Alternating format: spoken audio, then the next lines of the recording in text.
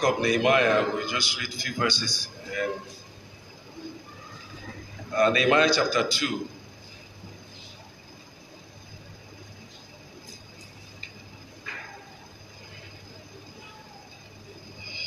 Nehemiah chapter 2 from verse 17.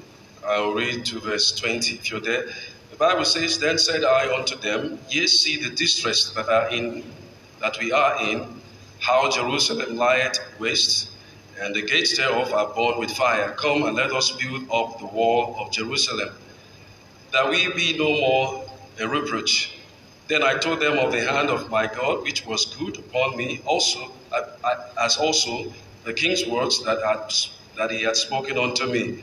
And they said, Let us rise up and build. So they strengthened their hands for this good work.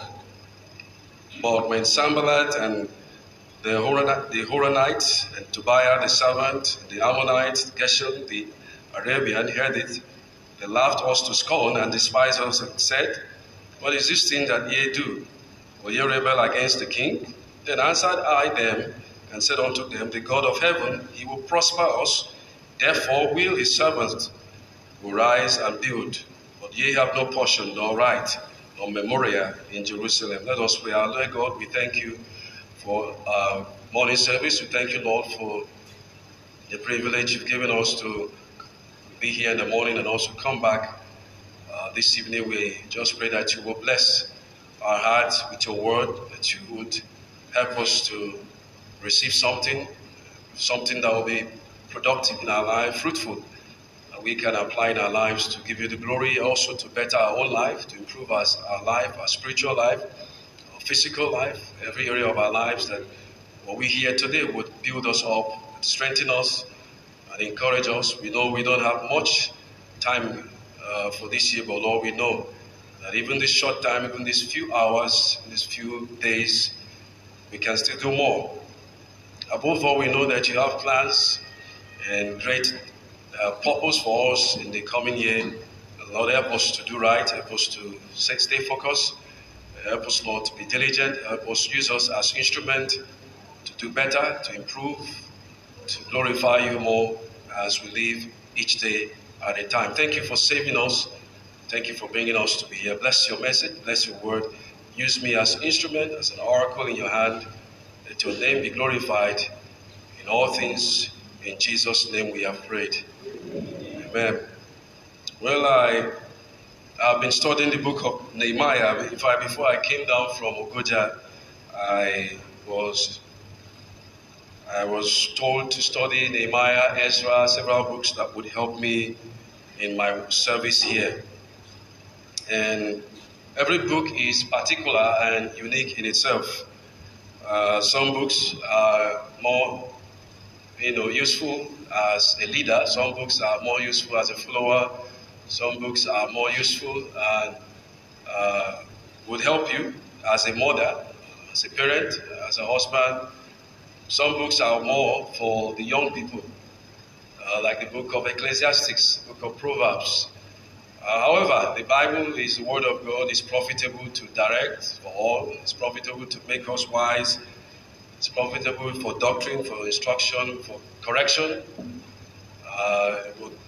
And this book of Nehemiah is interesting because the way Nehemiah is, the story is all about revival, repairing, rebuilding, restoring, restructuring, getting things back to its normal place. And whether it was Ezra, Nehemiah, whether it was Esther or Haggai or Zechariah or Malachi, they all fit in the same timeline. It was after Israel had returned from captivity, just between their returning, the first remnant returned during Zerubbabel. In the first chapter of Ezra, chapter 1 to 6, we see Zerubbabel as the man whom God used to bring back and bring revival in the temple.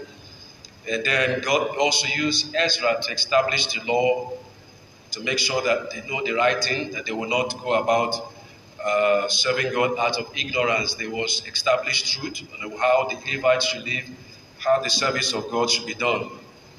And also Nehemiah comes just after Ezra, just about 50 years after Ezra. And Nehemiah continues in the same platform. He was coming back from Shushan or Babylon, the palace of the king. There were several kings involved in all this returning and revival. Cyrus, Artaxerxes, they were all instrumental in making this possible. In fact, God used Gentile kings to make this happen. It was put in the heart of Cyrus to rebuild the house of God that was looted and in ruin. And Zerubbabel went, Ezra went, Nehemiah came to build the walls of Jerusalem. And we see also Esther, the same thing, in the same time period. Zechariah also. Malachi, it's also the same thing. And so the book of Nehemiah is interesting because if you want to practically see God's work when it's done in terms of physical work, the book of Nehemiah is interesting. It has a lot to tell us. Ezra is more ritual and legal in his ministry, his fulfillment, his purpose. It was more to restoration and revival. Nehemiah was more civil and spiritual in his reformation. It was more about the city than it was for the house of God. And according to the prophecy of God, the book of Isaiah, book of Jeremiah 25, that they will return after 70 years. They did return. And in fact, most of them did not want to return. But they had several returning, about two different returning from Babylon.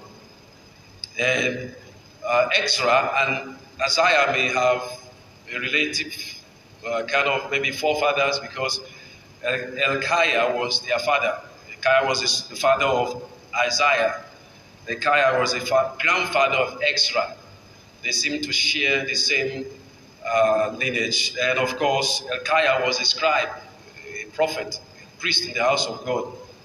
And that's no strange. It's not strange that Ezra was in that same way. He spent time studying the Word of God. He established the Word of God after he returned from the directive of Cyrus to make sure that they established the rule and the worship of God in the temple. Because Ezra was more a family that was serving in the temple, that had many scribes and recorders. They had people who record events in the Bible. And Hilkiah was one of them. And now the walls was finished in 52 days after Nehemiah left Shushan. If you look at Nehemiah chapter 1, it gives us the beginning of Nehemiah and everything that happened. Nehemiah left, realized what was happening in the month of December. That's Chisleu. In the 20th year as I was in Shushan, the palace. Then also in the month of April, that's Nisan in chapter 2 verse 1. The word Nisan is the Babylonian calendar for April. Nehemiah went to the king after fasting and praying. Just about 6 months apart, he was burdened, he was praying. The thing was grieving him, the state of Jerusalem, and hearing how the city was with no gate nor walls. Nehemiah was convicted. Nehemiah was burdened for Israel to do something. And just by December, he heard it. And then by April, he went to do his service to the king, Artaxerxes. And there he did not smile. The king noticed that Nehemiah his countenance was sad. And the king asked him, why are you having this face? Which was a crime, but a crime that could take his life. However, God favored him. The king requested that they will give him anything he needs to make sure his desire and plan is fulfilled. And Nehemiah left excited, happy, going down to Jerusalem. In fact, he was given army, soldiers, police to go down to Jerusalem and to do whatever he wants to do. He was given right to the reserves, the treasury, where there was wood, timbers, any kind of work materials that he would need in rebuilding or repairing the wall of Jerusalem. In getting to Jerusalem, in chapter 2, verse 17, he then tells them, his burden tells them the fact that the king Artaxerxes is happy about the idea. It's not like it's an act of insurrection or an act of rebellion against the rule and palace of Artaxerxes. It was more the king still saying, go and build. And there, while he was telling his people, there was others. In fact, during the captivity, there were several people that did not go to the captivity, exile into Babylon. They were mixed blood, people who were either relatives of the Canaanite or Egyptians or the Amorite, or like the Bible mentions here of a man called, there were three of them, Sanballat and Tobiah and Geshem, who was an Arabian.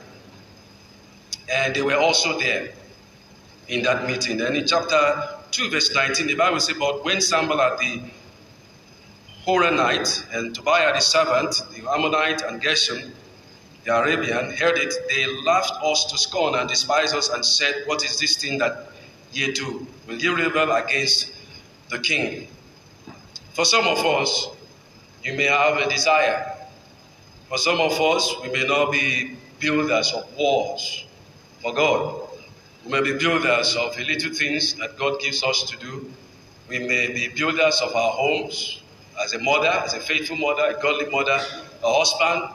It may be a youth ministry. It may be like we have the deaf ministry. It may be any kind of thing that is, good. Of course, the Bible says, whatsoever things are of good report, whatsoever things are excellent, honest, think upon these things. These two, whatever those things may fall into, that you find yourself doing, is a kind of a plan or purpose God has put into your heart to do. And so you may be just like Nehemiah also in that aspect, as a Nehemiah, about to carry out your desire, your plan. But you see, in carrying out your desire and plan, you may succeed, but not always, and not to the amount of success you would have envisioned. And so I just want to encourage you this evening, and also encourage myself, because in the work of God, it's interesting some things we find out in this book of Nehemiah, Ezra, of course, the three persons that God used in the returning and revival of Israel, Zerubbabel, Ezra, Nehemiah, Esther. You can notice there were several series of opposition, several series of things that did not go as planned. It was not the Egyptians nor the Gentiles. It was actually, shockingly, God's people. God's people. It's interesting that it's God's people that hinders God's work. That's interesting. It's interesting that it's God's people that laugh the work of God to scorn.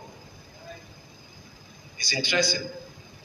It's even, let me use the word satanic, to think that a brethren, a sister, a servant, a co-laborer will think the work of God and laugh it to scorn.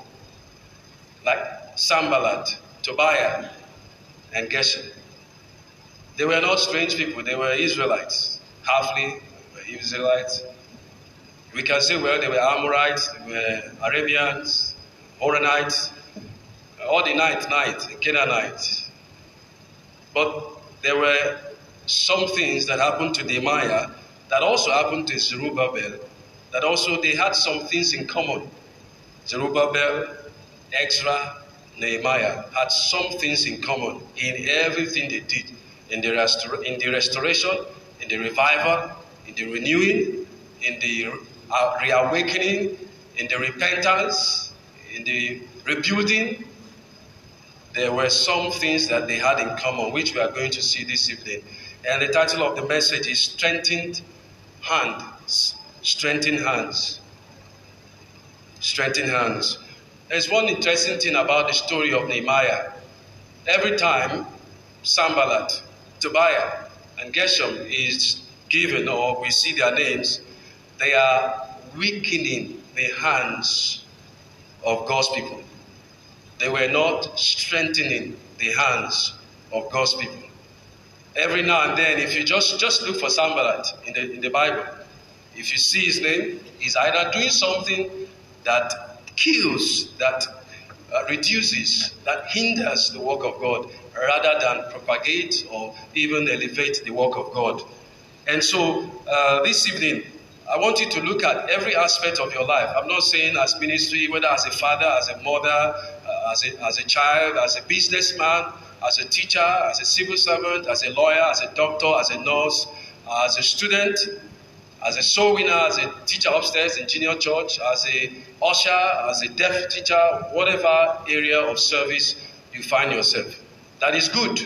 You always have this same kind of people.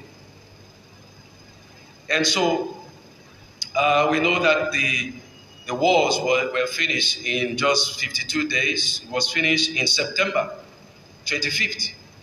That's interesting. That's the same day that IBC Ogoja was started, September 25th, 2016. And we had 25 persons. So it's in my memory. It sticks there. So when I see 25 September, it pushed me to Ogoja, because what we had the first day was 25. And then, although we had service before the main service, grand opening or main day, we had 25. Then the next day we had 35, the next service. So it was finished. Of course, we know that in December, the year before, the Maya heard the story of the walls of Jerusalem in ruin, scattered. And he was burdened, he cried, he fasted, he prayed. And then in April, Nisan, he then went to the king. And from there, God gave him the audience, favor. He was able to request. And the king allowed him to go and favored him, even provide every material he needed. And just from that April, if you were to count 52 days, you can get the math. The walls were finished. But I believe the wall would have finished in 3 days. Don't you think so? In the way Nehemiah went to serve, went to work, you will agree that the zeal, the resources that he needed was already on ground. Asaph, the man who was in charge of the king's reserves and store, was given a note sealed by King Artaxerxes saying anything he wants, give it to him. He was given escort, police. You know, you just imagine riding on the escort of the president. Wow, pilot one. You're just entering Jerusalem. You just know that the work will be completed in no time, but it did not happen. It took 52 days to complete. That's the reason being that while he was working, others, there were many who were there to strengthen him, the support of others. There were other few who were there to weaken the work. So as a way of a rhetorical question, are you weakening the work of God or strengthening the work of God? Are you laughing the work of God to scorn? Do you enjoy seeing the work of God fail? You derive pleasure. You just like when people go and do things and they fail, especially within the work of God, the church. You just sit down and when people fail, you are happy. Do you love it? You derive pleasure in what, like Pastor preach? This is my second time I'm hearing a preacher, a pastor, using a negative quality of Satan to challenge us. Last Sunday evening, that same message, I've heard a message like that by Pastor Thompson, how to work for the devil. Some of us, that's the ministry we are very perfect on. That's what we like to do. We are very good co-laborers with the devil. If the devil would write a testimony to God, he will put your name like Paul used to do. Gaius, my well-beloved. Titus, Tychicus. He will put your name. For instance, Roya, my well-friend. He is very good in stopping God's work. The episode of the work of the devil. If Satan would call his colleagues, would you be among? You know, Satan has colleagues too. You know, there's one thing about the work of the devil. He doesn't actually employ people. They just work free. But the work of God, you actually employ people. And you see that no people come, less people come. But devils work. They don't even employ people to gossip. They just begin to gossip. If they make you spokesman, you begin to lie as people they lie today. As Minister of Information, you begin to lie. I mean, it didn't start with just having a position. It started with him lying from the beginning. Before they gave him that position, now lying, they lie. That's why they just changed the name. Maybe the father foresee that, now you know who are they talk to, but you're not in my mind. I'm talking about someone else. To where it is now your name. To where they call you lie. I don't mean L-A-I. I mean lie. If you want to mean the other one, is your own headache. But you see, sometimes we think we are doing the right thing, but we are actually doing the wrong thing, the other way around. For Sanballat and Tobiah and Geshem, well, it is true. It looks like it is insurrection. These people are standing up. They want to build the wall. Are they going to build wall? Are they going to set up an army? Are they going to fight against Artaxerxes? And what are they planning to do? You know, in their mind, they are seeing the other way. While even the Gentile king is happy for that work, when even God's people are not happy. It's interesting that Cyrus put his seal for that work and said, go and work. Why God's people? He's saying, do you know how many petitions that Artaxerxes received in the space of 52 days? A lot of petitions about the work that was going. In fact, at a point they stopped because they were up to stop the work of God, to weaken the progress and the building of God's work. And so this evening, I want to mention some few things that are very vital, very common in the weakening of God's work and in the failure of God's work. Sometimes we see some few things, we don't look at it carefully, but they are there. Number one of the greatest hindrance to God's work or to whatever you are doing, whether as a father, as a businessman, as a student, as a civil servant, as a lawyer, it's not the problem that are outside, it is the inside oppositions. The inside oppositions. You see, the problem with families today is not that their neighbors are their problem per se. It is the brothers in the home that opposes the things or progress of the family. Where a brother will stand up and say, let me do this. Another brother is just bent at stopping it. It's not just the church, it's just natural. In every aspect of life we see it.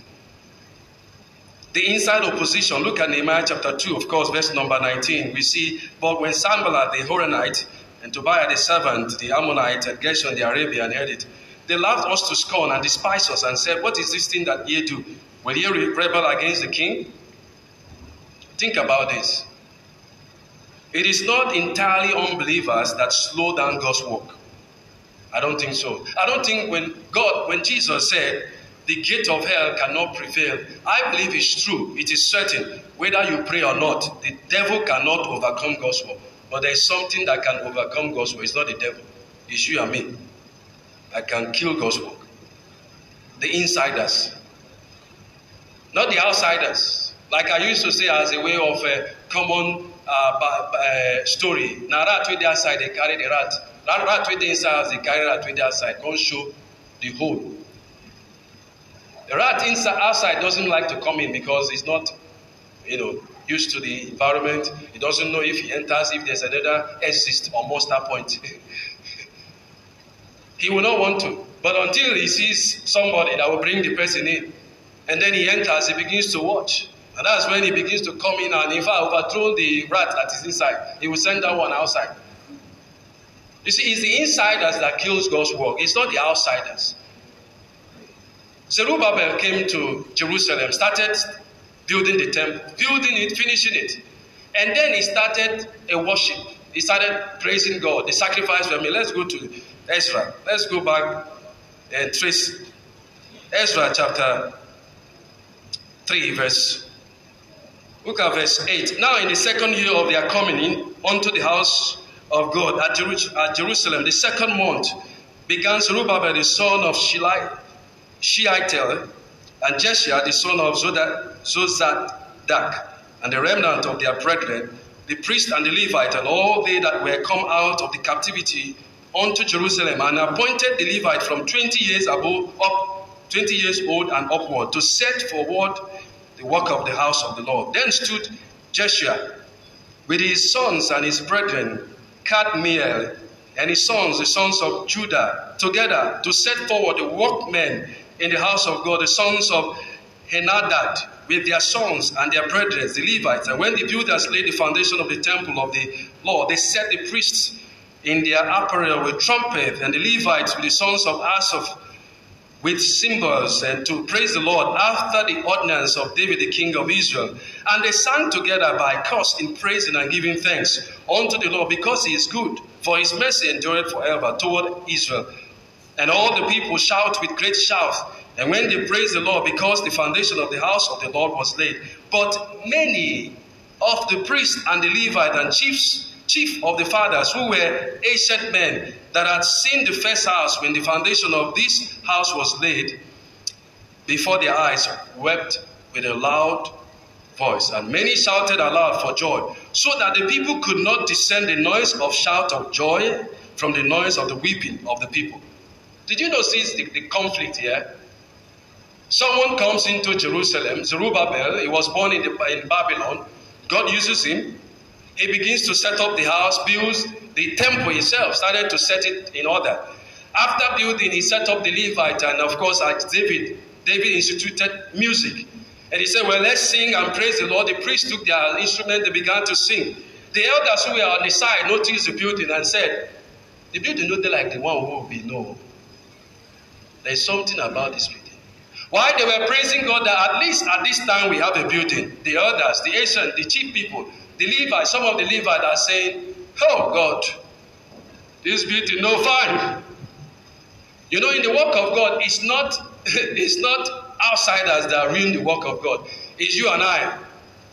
It's you and I. You can say, well, it's true, the building right now doesn't look like that glorious building of Solomon or David. But however, there was no building. There was no building. In fact, they had looted everything in the house of God. Should it be a time of mourning or a time of joy? Should it be a time of mourning or a time of joy? For someone to come and have that initiative, for someone to come and start putting up the bricks, for someone to be led by Cyrus to go and set up the house and begin to build. At least if he builds there could be improvement and renovations and revamping of the house. But right now, we just have to do what we can. And this is what we have. And the ancients, the elders, the chiefs, the chief priests, they sat there and say, this house, child, it's not fine. Do you know how people discourage gospel? Do you know? You go suffer finish. Suffer finish. Do what you can do. Someone will come and look at it and say, but why no public now? It is not fine. To say public for fine. It's a very simple statement, but it's the most dangerous. It's worse than a venom. It eats deep down. When I see someone sweeping, I come. I say, you know, Sabi sweep. When Brahus is there and they sweep, let's sweep. You know, Brahus is sweeping. Now, Holy Ghost sweeping. You cannot beat it. But when we see someone sweeping, it may not look like Brother Uzi's way of sweeping. Should we go and weep and cry? Brother Uzi, this sweeping. To say they are for sweep well. This boy is just sweeping anyhow. What kind of sweeping is this? We should be glad that someone even knows how to hold broom and sweep. Brother Uzi did not start sweeping one day. He started sweeping gradually and getting used to it and loving the work. Maybe they will need to love the work as they do it. We don't have to come and begin to look at how beautiful things may be. But let's look at the long run. If this person continues, he will go far.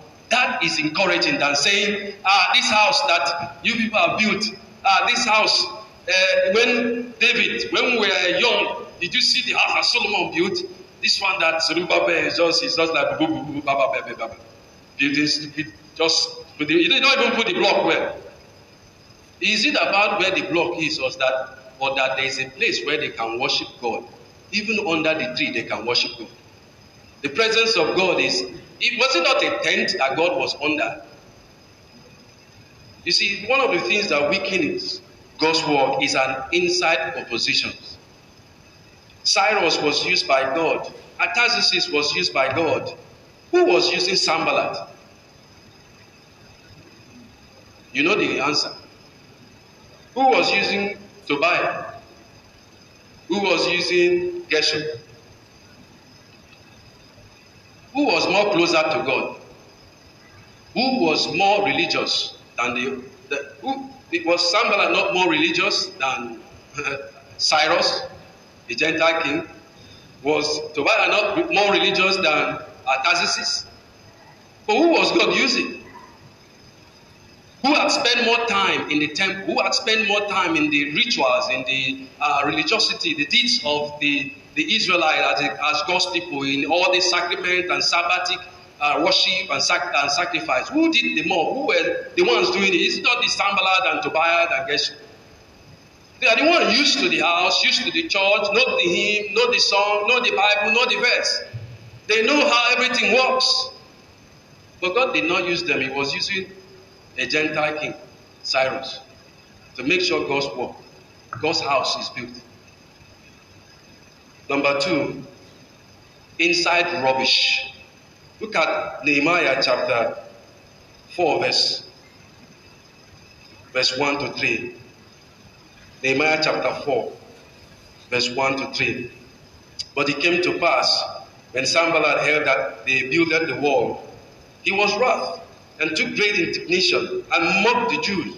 And he spake before his brethren and the army of Samaria, and said, What do these feeble Jews? Will they fortify themselves? Will they sacrifice? Will they make an end in a day? Will they revive the stones out of the heaps of the rubbish which are burned? Look at verse 10. And Judah said, The strength of the bearers of burdens are decayed. There is much rubbish, so that we are not able to build the wall. What are these rubbish? It's simple: sand, clay, dust. You know, there are rubbish in a Christian life that is not necessary. That instead of helping propagate God's word, it does hinder it. One of those rubbish is the rubbish of envy. Envy is not an article, it's not a substance of the progress of the work of God. It's not going to yield anything in the work of God. It's not needed in the work of God. There's no positive in envy. Another thing, one of the rubbish in the building, of course, that hinders God's work is strife. Small thing quarrel, small thing quarrel, small thing quarrel. God's work will not go anywhere. Another thing that would hinder God's work, of course, Hebrews chapter 12 speaks of his burden, his weight, and sin. Sin. But in this aspect, it's not even the people building. It's more like, I believe in the night, after they had finished building and setting up their instrument and go to take some rest in the night, that this Sanballat and group will go and gather rubbish and put near the work. And heap rubbish, so that when they come, they will take 3 hours to clean it instead of take 3 hours to build it. Some people are even, they are rubbish inside where God wants to build. Instead of the workers should spend time working, they spend all their time cleaning. They spend their time resolving issues. They spend their time rearranging the inside. When they should just get to work, they spend their time trying to set things in order, clear up those rubbish. Those rubbish are weights. Those rubbish are sin. Those rubbish are envy. Those rubbish are stripes. Those rubbish are dishonesty. Those rubbish are a lot of self. Plenty of yourself. No, you should have yourself, but not plenty of yourself. The Bible says, love your neighbor as you love yourself. Yes, love yourself, but it did not give you just yourself, a lot of yourself, but a lot also of others. You see, it's just like marriage. When couples come for first counseling, second counseling, they never even reach 3 weeks. Pastor don't counsel them 6 times. There's problem. There's distraction. There's rubbish in that home. It cannot focus. Instead of building their love and, of course, getting into that lovable home, building their home, they are busy trying to sort out misunderstanding. Those rubbish distract, they weaken God's work. Like he says here, the strength of the bearers of the burden is decay. You know why? They have spent time carrying rubbish. Just imagine you go to a place to work. The man said, this is where you work. I want you to just lay about 200 blocks on the wall and give you cement to mix. And you notice that for you to do that, there is a lot of rubbish in that area. You begin to carry shovel and begin to clear them. The strength you would have used in laying blocks, you are now using it to clear things that are not needed, unnecessary, useless things. Those are those things in our Christian life. Most of us spend time keeping rubbish in our heart, in our life. And that's why God's work is hindered. That's why it decays our strength. That's why we are not full like we used to be full. There is a lot of rubbish here. Number 3, one of the things that hinders God's work is the inside division. An inside division. Now, this division, I'm not talking about division that is more of tribe and group and, class or whatever. I don't think it's in this church when it comes to class, but I think tribe is Shale Kalabare. Sorry. Ogoni people. I notice that there are more Ogoni people today. I try to count Ogoni people in this church. They are becoming plenty. If you don't, you're not careful, they are becoming many. So we have to reduce the pastor so that we'll not one day wake up here and they say, everybody is doing that. You say, what's happening? Is this Ogoni Church? Ogoni Baptist Church? We'll change the name there. I'm not talking about tribe. I'm talking about division. What do I mean by division? Mixed feelings. Mixed feelings. If you go into everybody's house seated here, you will find that there are a lot of feelings yet to be defined in the Bible that people have. There is this mixed feelings in people. This is excited. This one is half excited. This one is troubled. In fact, all of these feelings, they cannot pinpoint the reason to it. Those mixed feelings affect God's work. When the heart, you notice the book of Acts when it talks about the New Testament churches, they were of one heart. That one heart is like, you know what one heart is, right? One heart is one heart. I mean, they felt the same way. They had the same kind of passion. They had the same kind of vision.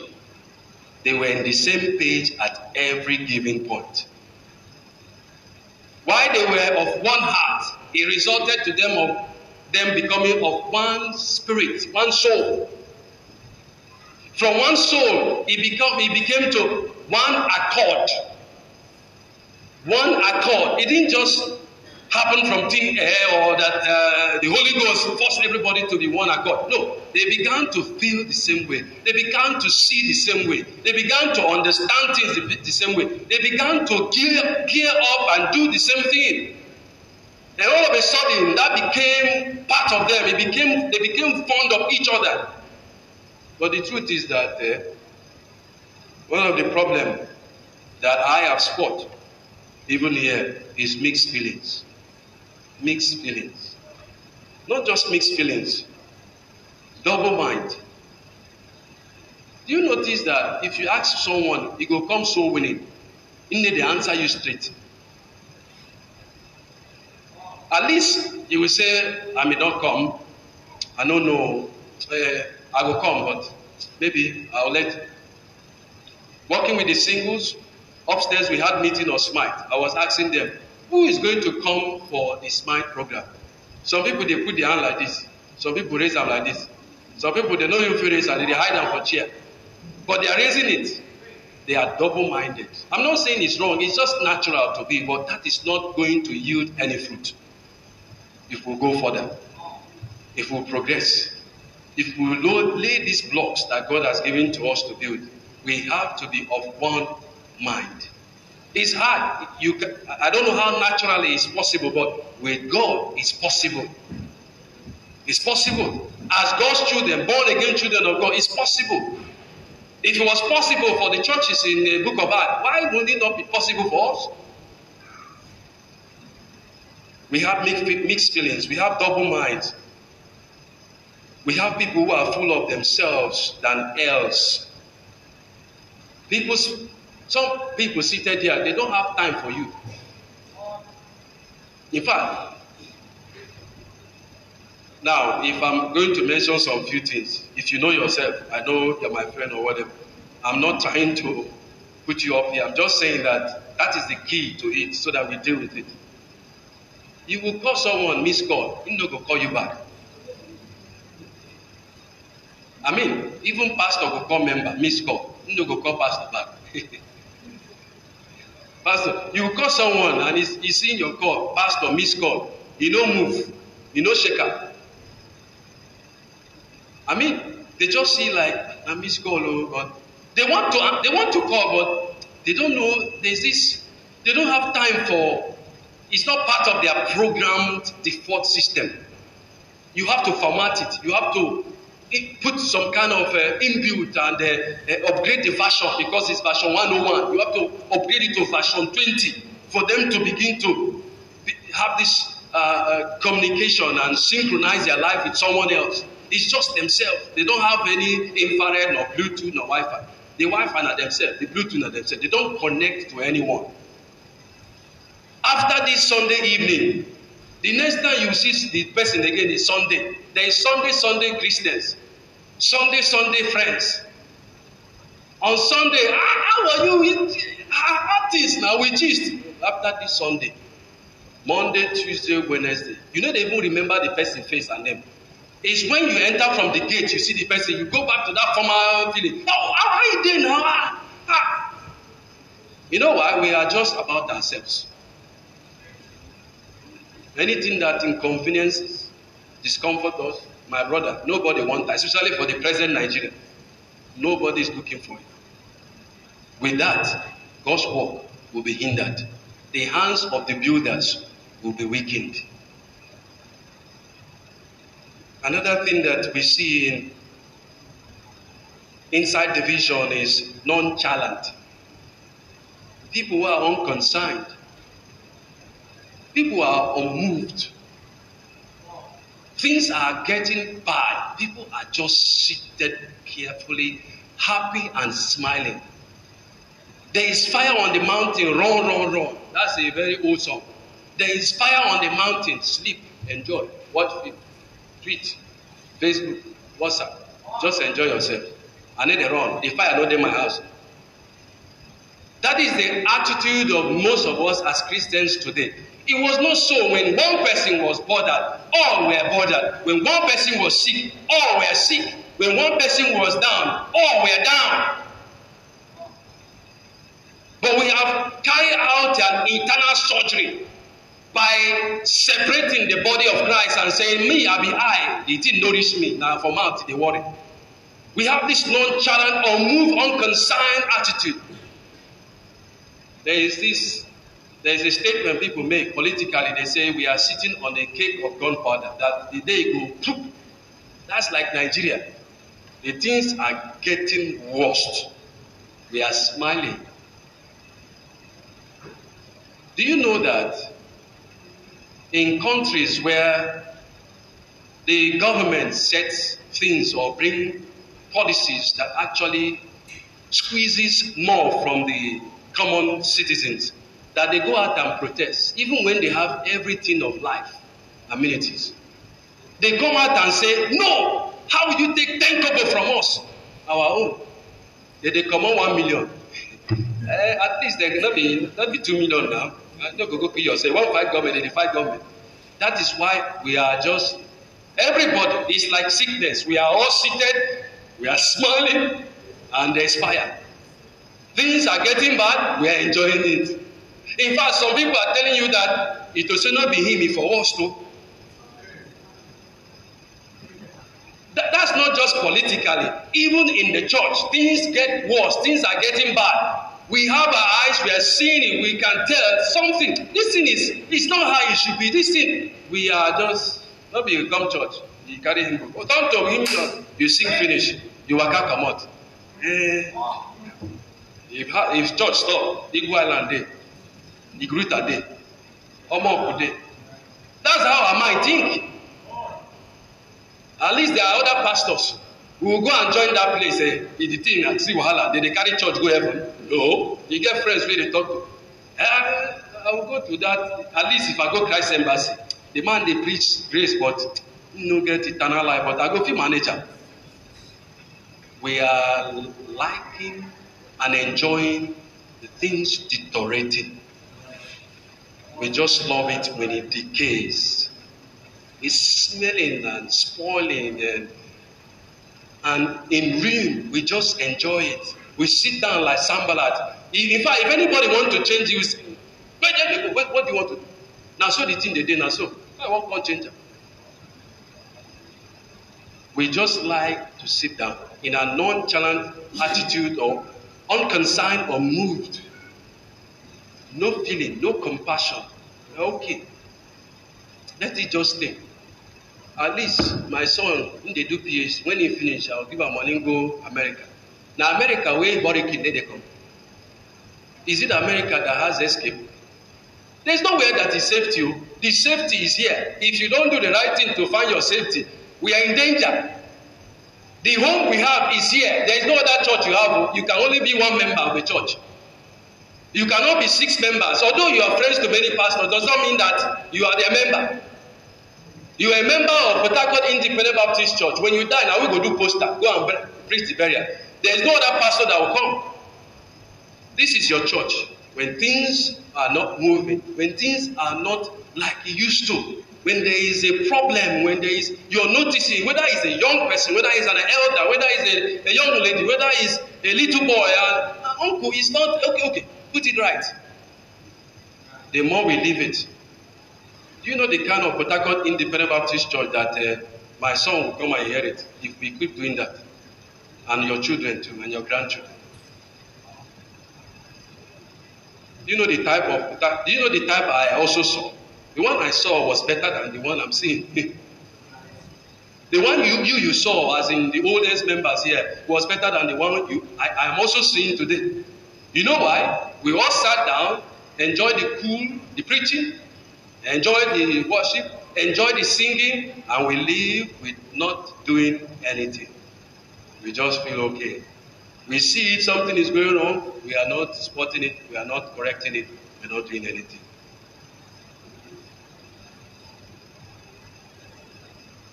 We see what is wrong, we just turn blind eye.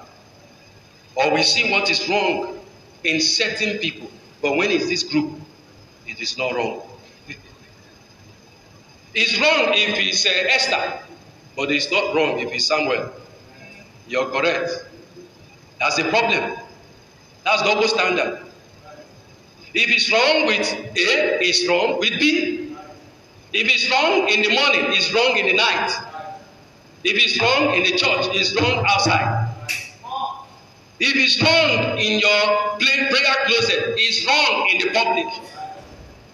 But we have this attitude to where we have a divided attention, this loyalty to group or tribe or particular people. They are doing wrong thing. We are okay. We don't tell them it's wrong. But when it's someone else, why they do that kind of thing? No. The church will not go far. We will not build any much. We are building, but our hand will decay soon. We are still building, just like Nehemiah had to do. He had to carry sword on his side. Soldiers had to stand. Instead of adding more workers in the war, he was adding workers for security purpose. Because there were people who did not want God's work to progress.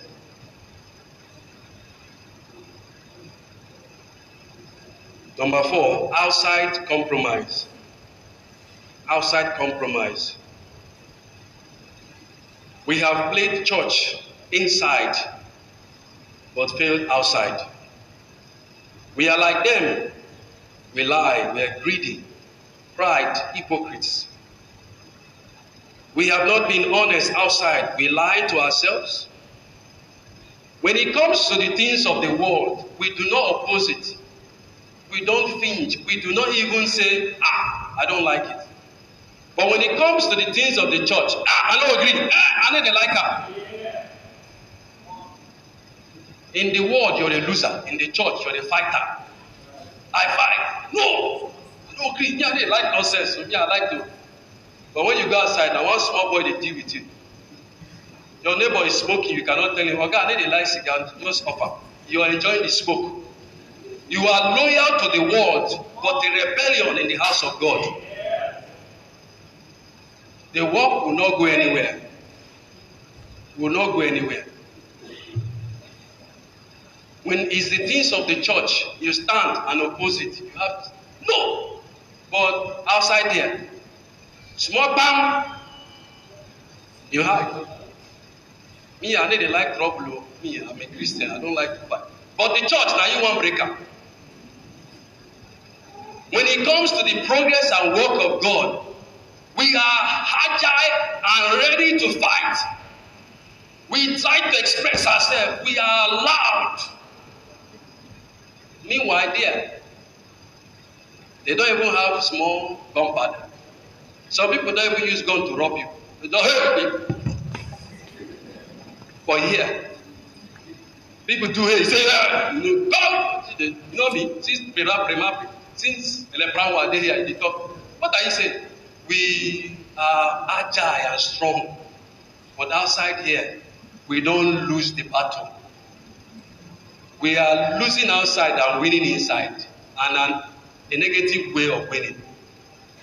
Instead of pushing ourselves to win here, we are the ones stopping ourselves to win. While the people outside are winning, we are the ones giving them the win. We fail daily. We fail weekly. We fail every day of our life. We pass by and we see things that are wrong. We don't say it's wrong.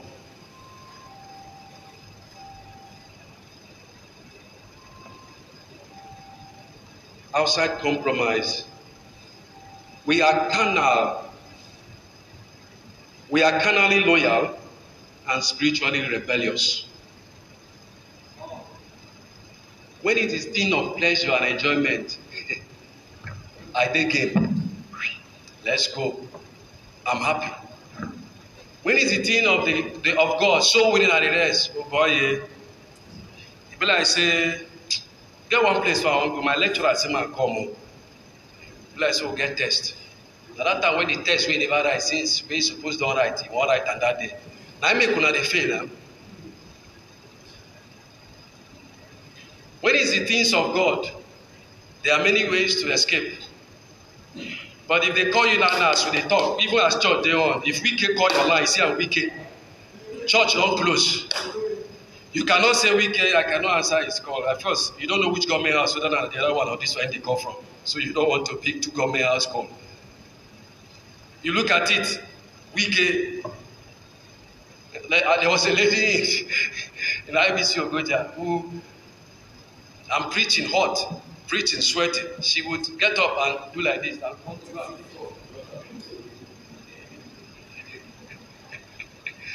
I just say, go, whether I go remove the sound so that when she raises her, she knows here. She knows, get up. You know, I know there were reasons, sometimes emergency, but however, we are easily to allow the things of the world flow with them, you know, condescend, accept, tolerate, support, engage ourselves, practice it, join the exercise, you know, take the picture, have the fun. It's a good thing. Sometimes it's a clear, pure thing to do. But when it comes to the things of God, it's as if our engine, or you know them.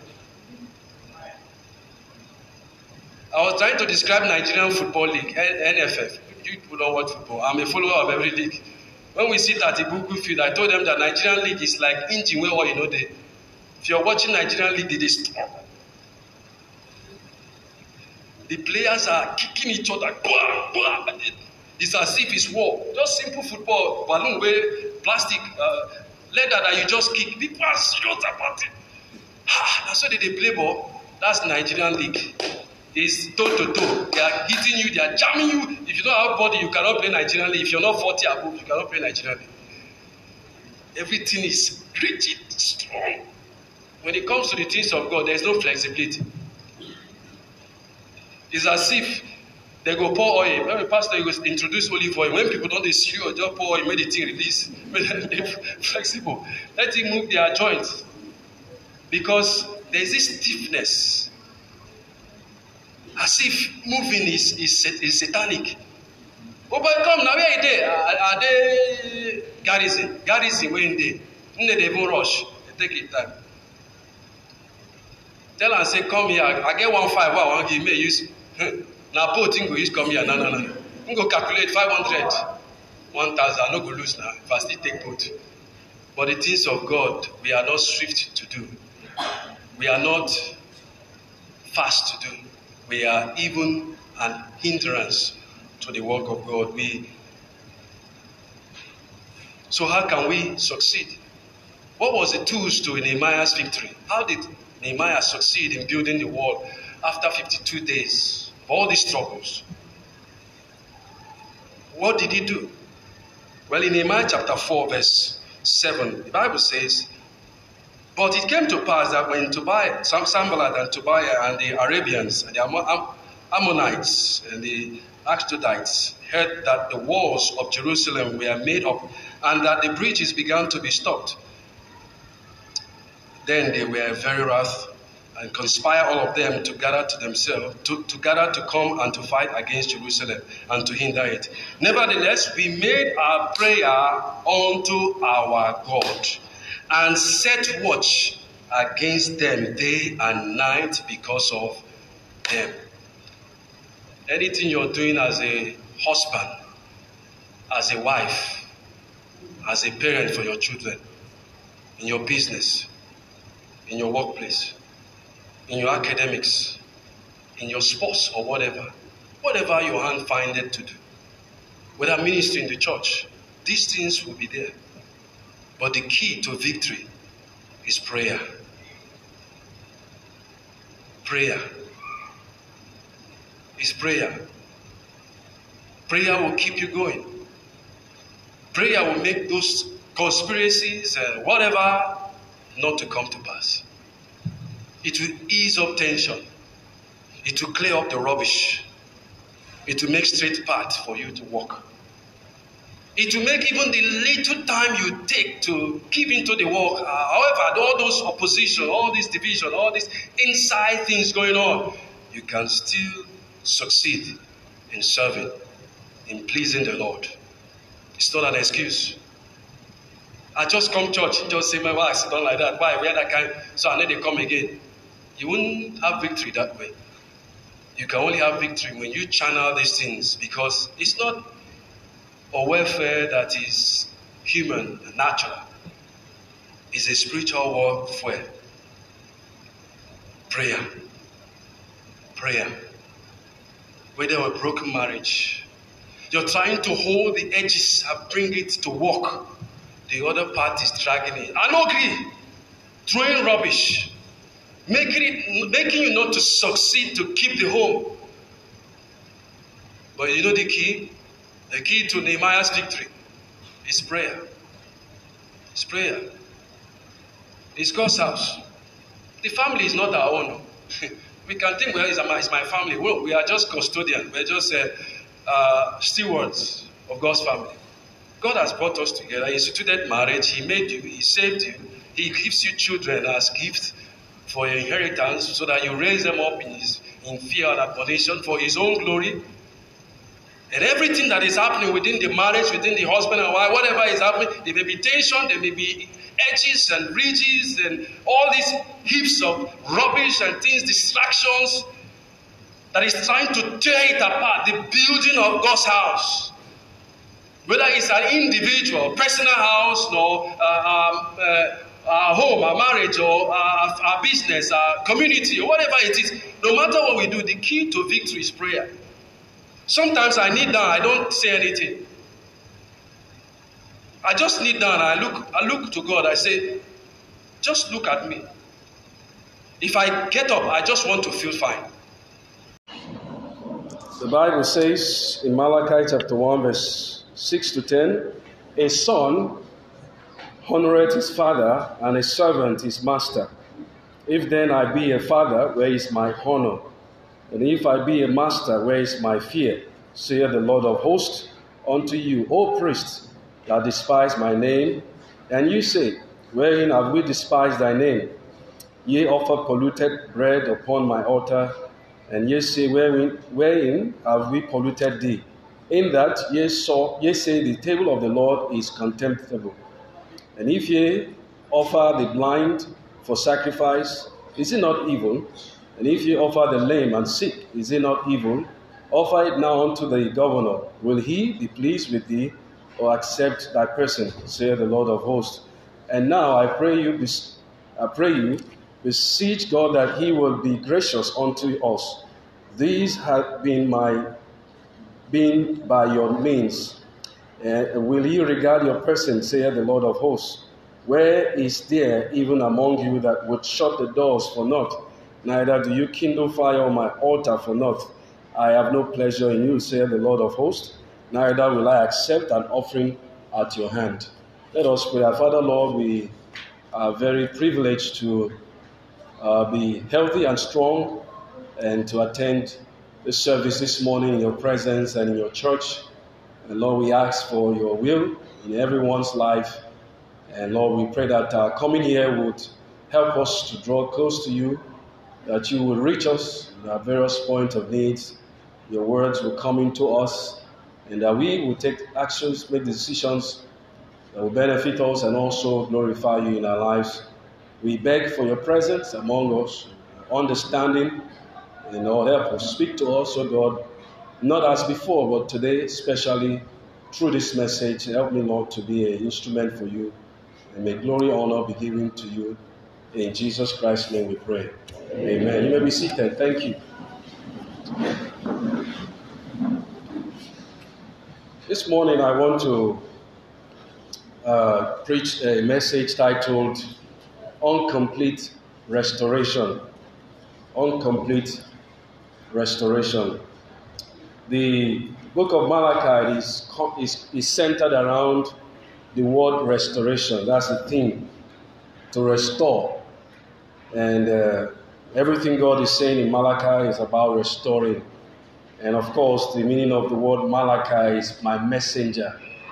And the word restoration, or to restore, is simple. It means to bring back, to return to its former, to recover, to come back to soundness of health or mind or heart, with God or with anything. In this case, restoration is with God.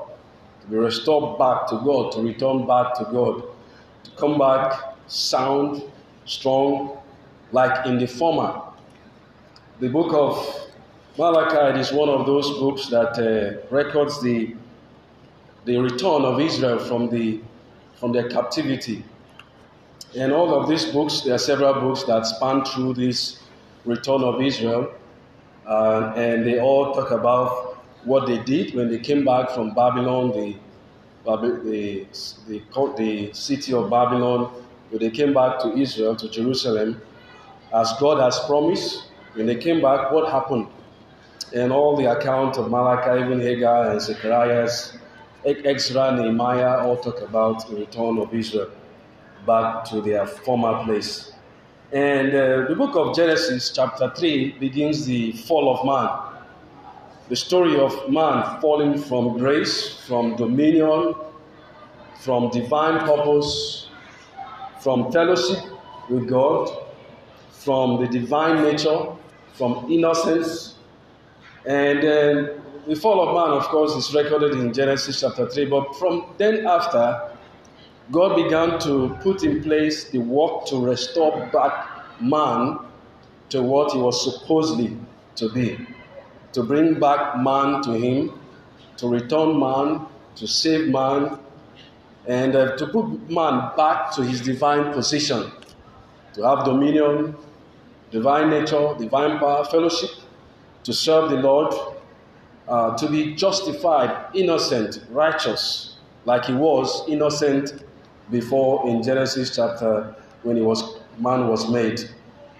And since then, God Almighty started putting in place all the work to make sure that man will be totally, completely restored. And all these steps God took was made possible and completed on the cross of Calvary. And of course, the restoration of man's soul from damnation was finished. That's number one this morning. In Hebrews chapter 12, in verse number 2, the Bible says, looking unto Jesus, the author and finisher of our faith, who for the joy that was set before him, endured the cross, despising the shame, and is set down at the right hand of the throne of God. The word finisher simply means Jesus Christ completed, he made it possible, the author, creator, originator, the maker of our faith, completed everything that would allow man to exercise his faith on God. On the cross of Calvary, when Jesus died, he was restoring man's soul from damnation back to salvation, to be saved, to be justified, to be redeemed, to be perfect and righteous again in the eyes of God. Because the judgment of man's sin was executed on the cross of Calvary, the redemption of man's sin was accomplished on the cross of Calvary, and restoring of man back to God was completed. In John chapter 17, Jesus, before he ascended into heaven, one of his prayers in John chapter 17 was his prayer for the disciples and for us all also. In verse number 4, the Bible says, I have glorified thee on the earth. I have finished the work which thou givest me to do. And we know also in John chapter 19, verse 30, that Jesus on the cross simply said, it is finished. So the work to restore man back to his place, back to his former place of righteous, pure, holy, divinely strong, stable, perfect, was completed on the cross of Calvary. And right now, what God expects us to do is to take a step. You know, restoration has a lot to it. There are several steps to restoration. Whether it is of your wealth, or of your business, or of your soul, or of your health, or whatever it is in the big picture. There are steps that we have to take. Because why? God has completed the steps that are impossible, and has given to us the simple step that is possible, that anyone can take. And that's why salvation is rested on the word believe. Believe. To restore one's soul back to God, to atone for sin on the cross of Calvary, Jesus died, paid the full depth of sin, completed the work. Today is the author and finisher of our faith, and simply is telling us, look unto me. As simple as looking, as simple as belief, as simple as receive, as simple as trust, as simple as rest, like you're sitting on the chair this morning. That is the very aspect that God has allowed us to exercise. A simple step of faith. Like the creation was finished, all we have to do is enjoy the creation, the nature, the animals, everything God made. We are not helping God to create them. It was already finished on that day when God created the heaven and earth. All we have to do is to accept it, believe it, use it as God told us to do. And so the restoration of man's soul was completed, finished on the cross of Calvary. So for you this morning, if you're visiting for the first time, maybe you don't yet understand the salvation of our soul. Salvation is a work that has been done already. All God asks from you is to make a decision, a step of faith, to receive that work, to restore back your soul back to God. And of course, in Matthew chapter 11, verse 28, Jesus says, come unto me, all ye that labor and heavy laden, and I will give you rest. It's as simple as that. Come. It's as simple as look. It's as simple as believe. It's as simple as receive. I think those things are the easiest part to do. The hardest part was done by God on the cross of Calvary. He gave his life for our sins. He shed his blood on the cross of Calvary. He suffered for our sins. He did what we could not do, and none of us will even want to do, and what we were not worthy to even perform. We could not pay for our sins, for we are sinful. We could not atone for our sins, for we are already defiled by sin. We cannot offer to God any perfect sacrifice. We cannot give to God our righteousness, for there is still a small dent of righteousness in us. Although we may not have sinned, but we have come short. We may try to fulfill some part of the law. We may try to keep the commandment and obey and give our life to God, like many say, give my life to God, give my life to Christ. We may want to serve him with all our life. But serving the Lord with all your life, giving him all your time, is giving a life that is also sinful. A time that is not perfect. We give some time, we don't give some time. We pray sometimes, we don't pray sometimes. Today we are good, tomorrow we are not. And so because of that, the work of salvation, we could not perform it. We could not do that work. We could not restore ourselves back. The Bible tells us of Jesus as a shepherd who was looking for the sheep. The sheep was not finding his way back. We were always wandering away from God. Every step we took was taking us far from God. It was Jesus Christ who, out of love, searched and sought us, brought us back. Because, of course, God loves us and cares about us. And all he did from after Genesis chapter 3 was only to restore us back to himself. The Bible says he died to pay the sin debt to himself. We were not involved in the exchange. We were not involved in the payment. We were not involved in the suffering. We didn't give anything. In fact, we were not even born. But Jesus cared, loved, sought us, understood the need that he had to do the impossible. For if he does the impossible, then it is indeed of God. God doesn't do the possible. The impossible of having a virgin conceive, the impossible of having a man live a perfect life, the impossible of dying on the cross, whereas he was even innocent. It's something we cannot understand, but that is the work of restoring man back to God. I wonder this morning if you would like to be restored back to God.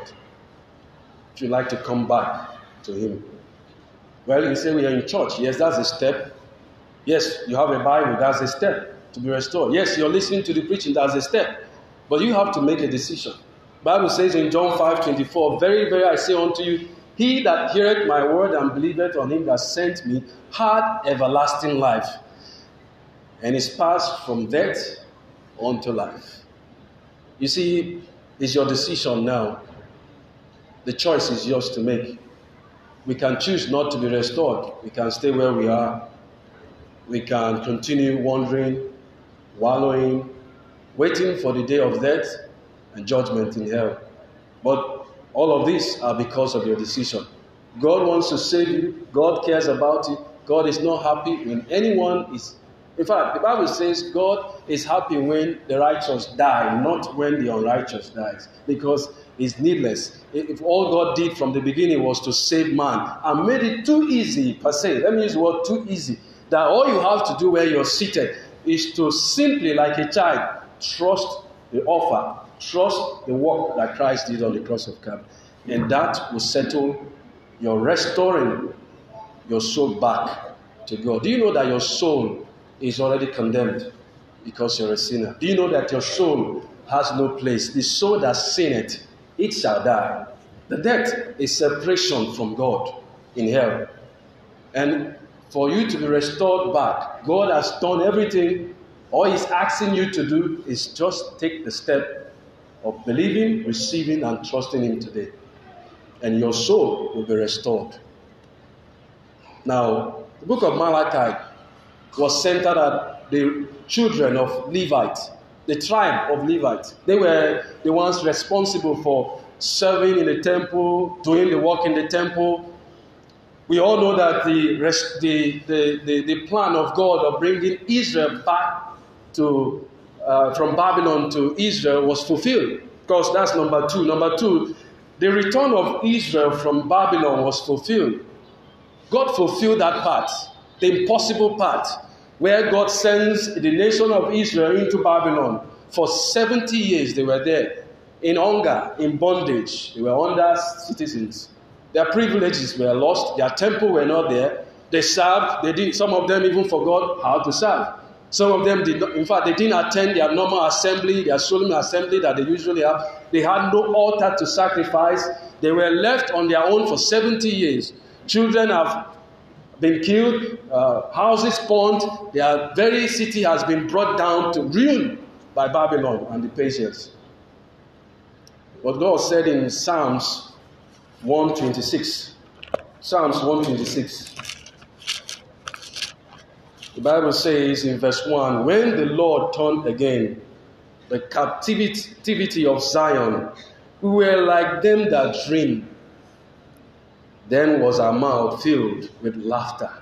Think about people who had left where they were before, their city, their village, their house, all their work their hands have been able to do, their business, their farmland, their cattle, everything. They had left it because of bondage, because of themselves even. It was because of their sin. And then going to Babylon, they had lost every reason to laugh. They have lost every reason to have hope. They have lost every reason to serve the Lord. They have lost every reason to pray. They have lost every reason to read their Bible. They have lost every reason to go to church or to the temple. They have lost every reason to serve the Lord. They even said they would not make mention of God. They wouldn't sing a song. Their song had gone up. No more singing. The Bible says their mouth was filled with laughter because all this while they had not laughed. They were in sorrow, in weeping. They were in pain throughout 70 years as slaves in the kingdom of Babylon. Then was our mouth filled with laughter and our tongue with singing. They had not sung any song. All the songs they have been singing from the book of Psalms, all these David songs, the songs in the temple, the musicians, everything went mute. Silence, no singing. Then said they among the heathen, the Lord had done great things for them. The Lord had done great things for us. Whereof we were glad. Turn again our captivity, O Lord, as the streams in the south. They that sow in tears shall reap in joy. He that goeth forth weeping. Literally, they were going into Babylon weeping. They had lost loved ones, friends, lost their business, every single thing that made Israel what Israel was. They lost it. They entered Babylon as nobody. No name. In fact, some of them changed name. They had to start again. He that goeth forth weeping, bearing precious seed, shall doubtless come again, restored back again with rejoicing, bringing his sheaves with him. This is literally bringing back their sheaves. There is a Bible history about Israel. They usually have, like during farming season, when you harvest corn, maize, you take out some and keep it to dry because you want to sow it, plant it back. Is it not? When they gathered those ones and during the captivity, when they were leaving, some of them gathered some crops, to plant when they get there. But they did not find anywhere to plant it. It was said that they began to eat the seed every day. You know what it means to eat a dry maize every day because you can't plant it. Think about cooking a dry maize. Even if you use coal fire, you will not cook it. If you use 6 stoves, you will not cook it. It will not be soft. It will still be strong. They had to be eating their seed because there was no need, no reason to sow or plant. They didn't have the privilege to have farms in Babylon. There were no farming in Babylon. It was an urban settlement and well-advanced city. But you see, they came back bringing in the sheep. They had to come back. Some of them brought back one seed. And as they got to Israel, they put that seed down, because this is a land that floweth with milk and honey. It was a joyous thing to put back that one seed. That's just history. But you see, Israel, God fulfilled the part, the impossible part, to bring them back. Look at Jeremiah 29, where God told Jeremiah about him bringing them back. In 29, verse 9. The Bible says, For they prophesied falsely unto you in my name. I have not sent them, saith the Lord. Verse 10. For thus saith the Lord, that after 70 years be accomplished, at Babylon I will visit you, and perform my good word toward you, in causing you to return to this place. Well, he did that, and we are glad he did. This account for this return of Israel goes through the book of Ezra, Nehemiah, Esther, Haggai, Zechariah, and Malachi. They are all records of Israel's return. God fulfilled that part. Israel, when Israel came back, Ezra was the one involved in restoring back the law to its place. He was a ready scribe who had prepared himself that when that took place, when they came back to the land of Israel, to their former place, when they are restored back, when God fulfills that prophecy, he was in charge. He was the one God used to restore back the law. Nehemiah was used to restore back the walls and the gates of Jerusalem. Esther was used to restore Israel from the death threat of Haman. Haggai was used to restore the quitting Jews from back to work of the temple they quitted. Zechariah restored their hopes on the Messiah covenant of a king coming. Malachi was a messenger to Israel to complete the restoration process. You see, there is a process that God had put. God has done the impossible. You are back to the land. But you see, in that Malachi, let's go back to Malachi. We notice exactly what Israel did. And there are reasons to that. Verse number 6. Malachi chapter 1. A son honoreth his father, a servant his master. If then I be a father, where is my honor? And if I be a master, where is my fear? Saith the Lord of hosts unto you, O priests that despise my name, and ye say, wherein have we despised thy name? Now Israel, when they return, the book of Ezra gives us account of many Levites. Even Nehemiah gives us account of Levites who had forgotten everything about God, who were, in fact, they had intermarried with an ungodly people. They did not have separation. They had entangled themselves. They become Babylonians. They have forgotten what they were. You can understand that 70 years in Babylon can do a lot to someone. It can change you. It can transform you for the negative. The Bible says don't be equally yoked with unbelievers. They were yoked with them. Some of them did not have that strength or that devotion or that determination like Daniel and Shadrach and Meshach and Abednego to separate themselves even while they were in Babylon. Some of them compromised, some of them failed, some of them forgot what they were called. The Levites were given a very important position in the house of God. If there were any reasons, if there were people that would backslide or go back, it should not be the Levites. Their cause, their purpose, their work was so important to the restoring of Israel. But you see, Levite also came back. Nehemiah met them. They began to send back the women they had married. The Levites too, when they came back, they noticed they have not been paying their tithe. I said I won't mention it, but it seems I've mentioned it. They also said other things they were supposed to do. But you see, Israel made a decision to return. Physically, they took that step. Would you agree? They took that step to return. Also, they had trusted God's promises. They returned. But there were some processes that they did not follow that made Israel restoration to be incomplete. They were willing to take a step back to return to Israel, to the promised land.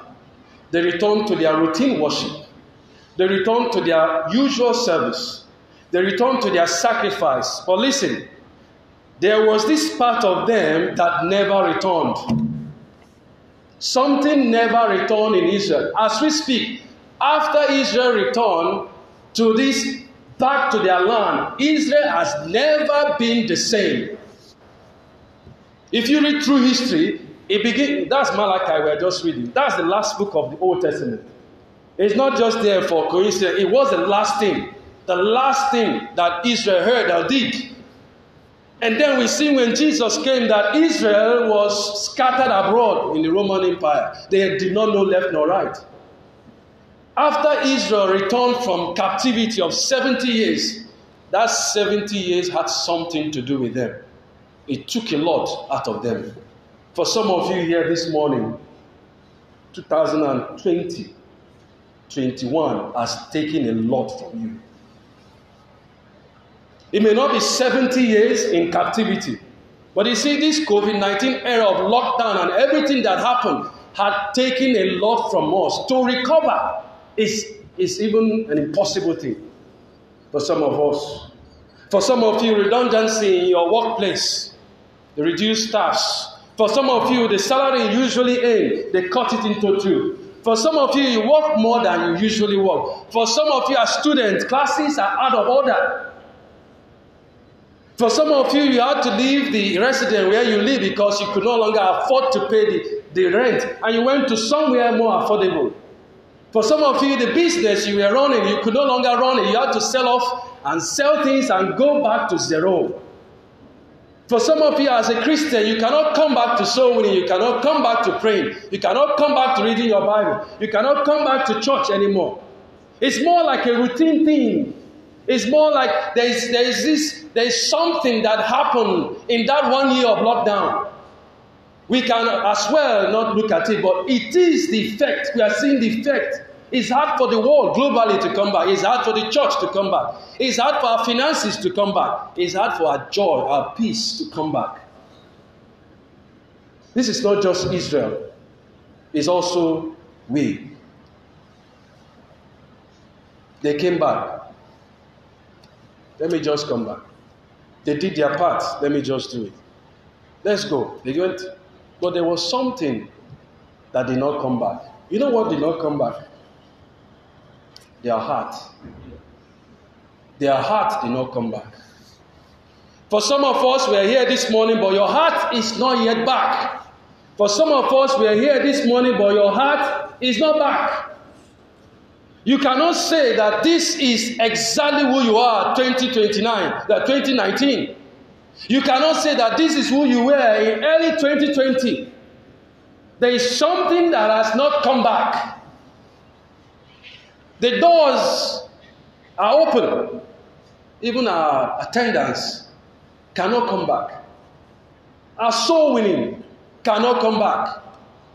The zeal, the fire burning on us is extinguished by this process, this lockdown that we stayed in. There is something that happened in our heart. We may not look at it that, well, I'm back. No, we are just in the routine. We are just in the usual. But right there in your heart, you know, I know, we are not back to our best.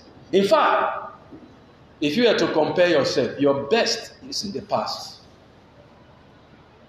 Even as a businessman, to go back to that same level of business is hard. It's hard. But you see, God is in the work of restoration. Amen. He wants to restore back. You see, when Israel was restored back, they were like them that dream. It was, this is happening. It was not that they returned because they desired to return, or that God used so much a reviver or a revivalist, a prophet, a priest. They had lost everything. There was no prophet, no priest in Babylon. They were just individuals living and hiding in that city, trying to adapt to anything and manage. You see, the people God used to restore Israel back were the hidden kings. Ahasuerus, Artaxerxes, Darius, and that's the people that God used to bring them back. God worked in the heart of those people and said, I want my people to come back. And they began to establish that process. And Israel began to take that step. You see, that 70 years in captivity did something to Israel. It made them bitter. They questioned God's character. If God is holy, why is he sending us to an unholy kingdom? Why is he using an unholy king to chastise us? We may not look at it carefully, but Israel was bitter. Even as they came back, they had not resolved. Their heart was yet not restored. They had restored the temple. That's fine. They had restored the walls and the gates. That's fine. The law was ready to be read and taught. Fine. The Levites were getting into their work. But there was something in that while their heart was not yet back or restored like it was before, it affected the way they served the Lord. That they were bringing polluted bread and sacrifice to God. What Israel did not do before. They gave, but it was not in the best shape. They prayed, but not in the best way that they should. They sang, but not with all their hearts. They served, but with a little bit of convenience and a little bit of a little part where no, I won't go this far. That's what is happening to us. The church is faced with a very struggle this year to bounce back. It's becoming impossible to have soul winners. It's becoming impossible to have Sunday school teachers. It's becoming impossible to have people sit in the pew. A pastor called Paul Chappell of Parkside Baptist Church, he said that God can do anything in anyone's life, but if that person will not come and sit and listen to the preaching, God cannot change such a person. If anyone will sit down, he said the problem is an empty pew is the problem. Say it's empty pews it's not that God cannot, but no one is there. You see, their love for God became extinguished by their past experience in captivity. Their previous devotion to God was seemingly advantageous. It was not advantageous, for God judged them unfairly. But we serve you. But we prayed. We went out soul winning. We thought we did our part. But why would this thing happen? Why would you send us to Babylon? You would think that Israel did not think so, but he did. So some of us, we thought the same. But why did God allow these things to happen? I know how I served him in 2019. I know what I did. I was faithful. And everything, it looks like you're the one that everything, the wave came to. For God judged them unfairly, unfair treatment. We deserve better. They were humiliated, shamed in Babylon. They were flogged, given crumbs. They were set out from the main city to live somewhere else. Only the choicest princes like Daniel were choosing to stay among the Babylonians. They were put out in what you call Bundu and the rest of the waterlogged. That's where they put them and say, go and stay there if you are God. They over-labored them, they served and nothing. They were paid little. And they look at it and say, why God? But we are always in the temple giving our lamb. We're always in the temple paying our tithe. We're always in the temple praying. We're always in the temple serving you. We did all this, even the Levites. That's why when they came back, they were not like they used to be. They had served the Lord all the days of their life. They had no other option. It was their portion to serve the Lord. But they had done that all through. And yet God gathered everybody and sent them into Babylon like nobody was serving him. Sometimes we become bitter. We think God had treated us unfairly. But do you want to complete your own restoration? Would you like to take a step to getting back to being restored? There are steps that we can take. You see, Psalms 23 is a very big truth that if you and I can spend time reading, it doesn't get old. Doesn't get old. Psalms 23, verse 1. The Lord is my shepherd. I shall not want. He maketh me to lie down in green pastures. He leadeth me beside the still waters. Look at verse 3. He restoreth my soul. He leadeth me in the path of righteousness for his name's sake. Yea, though I walk through the valley of the shadow of death, I will fear no evil, for thou art with me, thy rod and thy staff, they comfort me. Thou preparest a table before me in the presence of my enemies. Thou anointest my head with oil, my cup runneth over. Surely goodness and mercy shall follow me all the days of my life, and I will dwell in the house of the Lord forever. This book of Psalms is interesting because it gives us the purpose, the reason why we should follow God's plan and for God to restore us. For God to restore us, there are 5 things we need to do. Number 1, we have to make a decision. A decision. What is that decision? Your choice. It's your choice to be restored.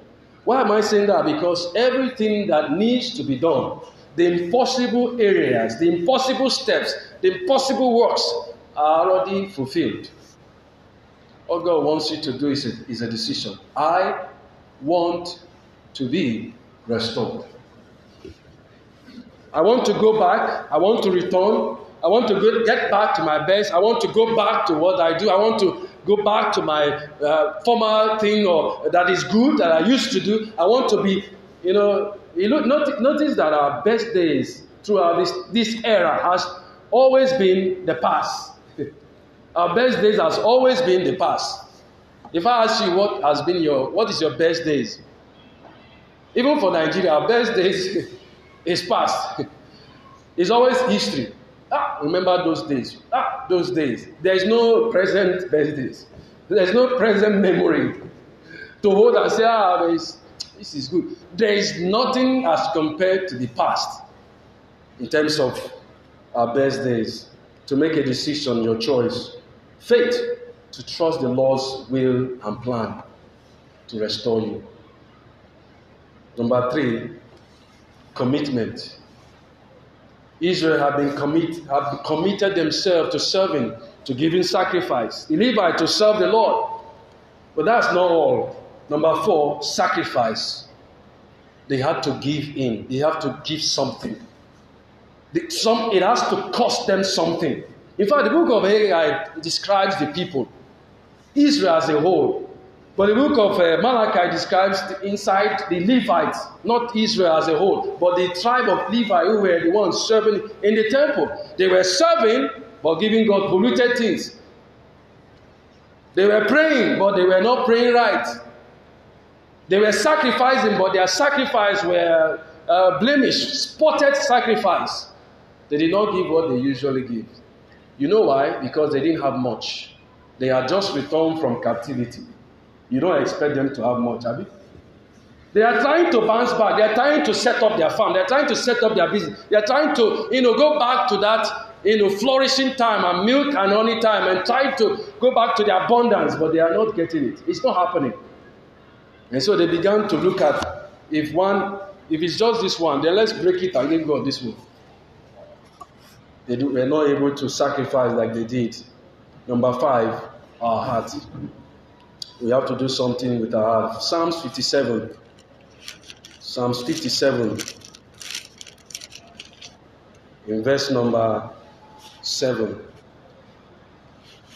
Your heart can be fixed. Can be fixed. We may have taken a decision to be in church. I remember when there was lockdown. Even when the church did not hold for over 4 months. It affected everything.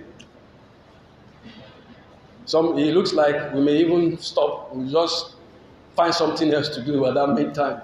Focus on something. Some of us learn skill, find another thing to do in that space of 4 months. You can't go out, you can't do anything. You're in lockdown. For some of us, that lockdown was heavy on us. It affected our heart. But God can fix your heart. In verse number 7, the Bible says, my heart is fixed.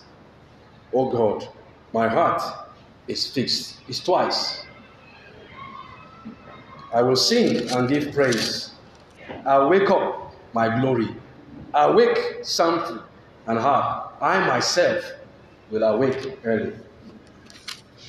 For some of as a church, we have gone back to our normal service. In the lockdown, when we came back, it was 2 services. 20%, 50%.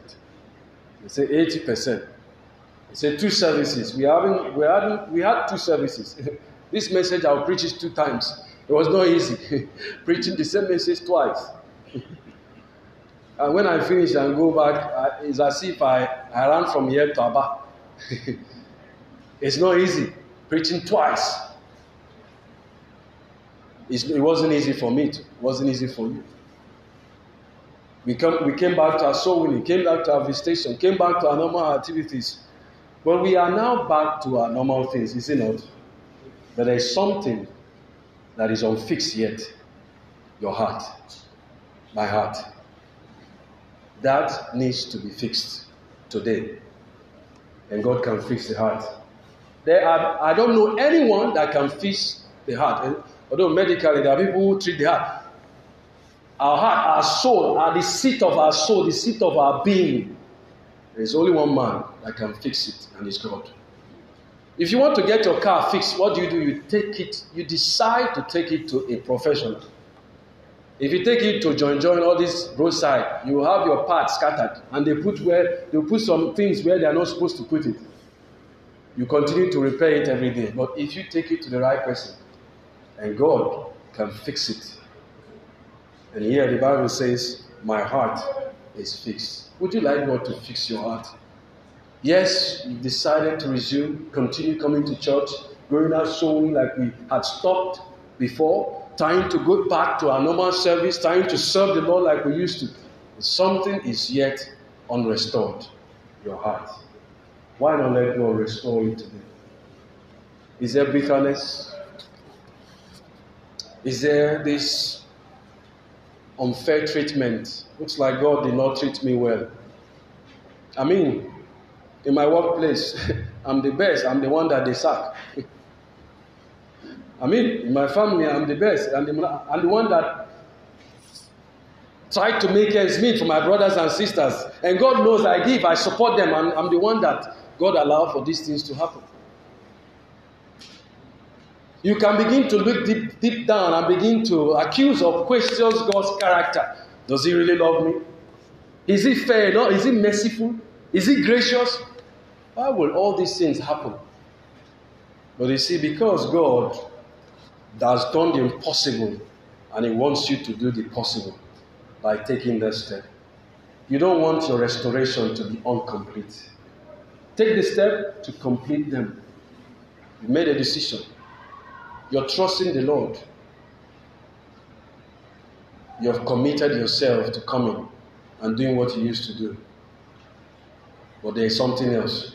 It will take a lot. It will cost you more than it did before to get yourself back to your normal, to your joy, to your peace, to your fellowship, to your sweet communion with brothers and sisters in the church. To your service to God, it will cost you more now to get it restored. And then finally, to restore your heart. Just take it to God and let the Lord restore you. Let us pray. Let us pray. This morning,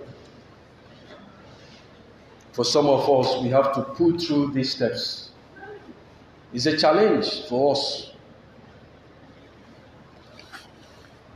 Financially, it's a challenge. Mentally, it's a challenge. We have been in bondage and constrained for several months. Our mentality has been affected. And so, to come out is even something we are even afraid to want to devote ourselves again. If I devote myself, what will happen next? It could be worse next. So let me just stay a bit. Don't go too far. You see, that won't restore anything. It will rather put you in a position of unhappiness, sadness, and unfruitful, where you'll be struggling with your peace, where you know by yourself that you're not at your best.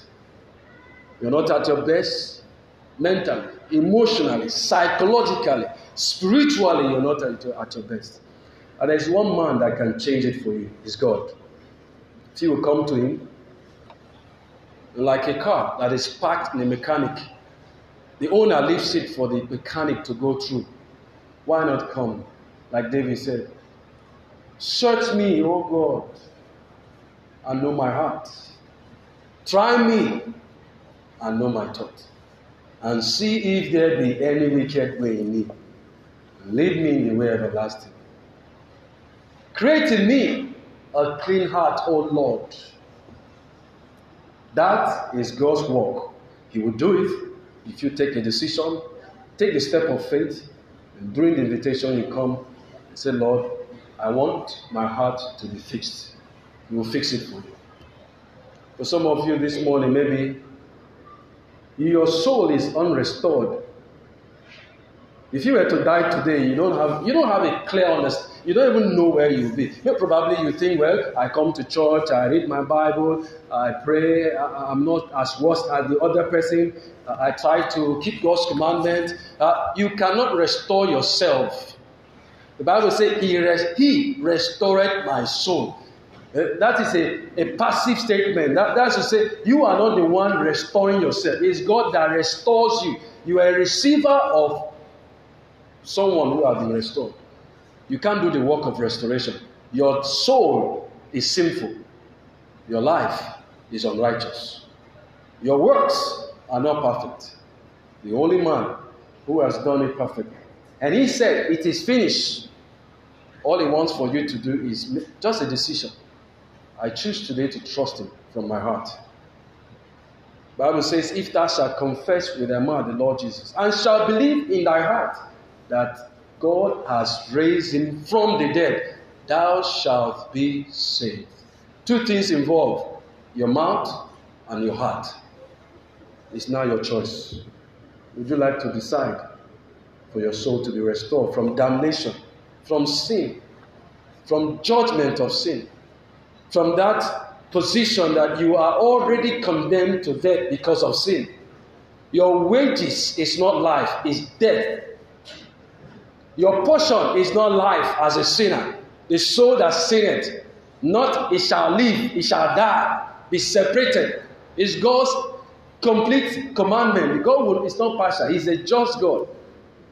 But you see, today you can escape that judgment by letting the Lord Jesus restore you, by doing the first decision, taking the first step. I want to be restored. Here is my heart, Lord, save me. He will do that for you. Is there anyone this morning? Just raise your hand where you are. Say, I like to be restored. I like to be saved. I like God to save me and make me to become His child, to come back to Him. As sinners, we have gone far. The Bible says, all we like sheep have gone astray. God wants to get you back. And when you indicate with your hand where you are, we will show you God's promises. You can be restored. Your soul can be restored. Your life can be given you. Eternal life restored to you by God's powerful promises. You and God. Anyone, I'd like to be restored. I'd like someone to restore my soul. Just put up your hand. Just show by raising up your hand. Someone will show you how you can be restored, your soul back to the Lord. I'd like to be saved. I'd like to know where I will go if I die. I know I try some things, I do some good things, but I want my soul to be fully restored, not an incomplete restoration. Anything you do will be incomplete. It's Christ that finished it, and your soul can be restored today. Maybe there's something you need to do today. There's something that did not return. There's something that is not back yet for you. There's something that is still far from the Lord. Your body is near the Lord in church. Your every physical self is here with the Lord. Of course, you come to church, you try to read the Bible, you pray, you make a time, to be in church and services. You have been able to take this step, decision and faith, but and then trying to keep up to this commitment. But you see, it would cost you more. Sometimes you have taken the steps, but you have not pulled through yet. Maybe the step you need to take, your heart needs to be fixed, cleansed, made whole and willing again. Your heart needs to be washed. Your heart needs to be given to the Lord for Him to come in and clean them, so that whatever you do will be acceptable. Create in me a clean heart. Let the words of my mouth and the meditation of my heart be acceptable in thy sight. Something affects whatever you do if you don't get it fixed, your heart. When the hymn player plays, it's your decision to take. It's in your hands. Get your heart fixed. Let us pray. Father, we thank you. Bless every decision we are going to take today. Thank you, Lord, for your love. Thank you for doing the most impossible work.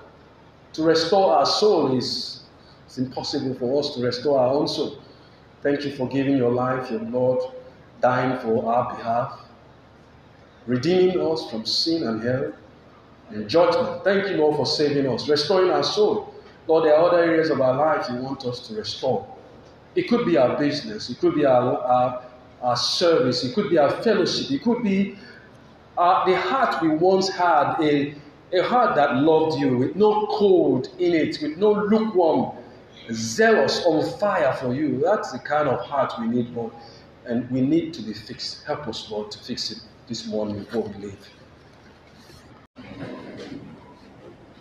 How say some among you that there is no resurrection of the dead? But if there be no resurrection of the dead, then is Christ not risen? And if Christ be not risen, then is our preaching vain, and your faith is also vain.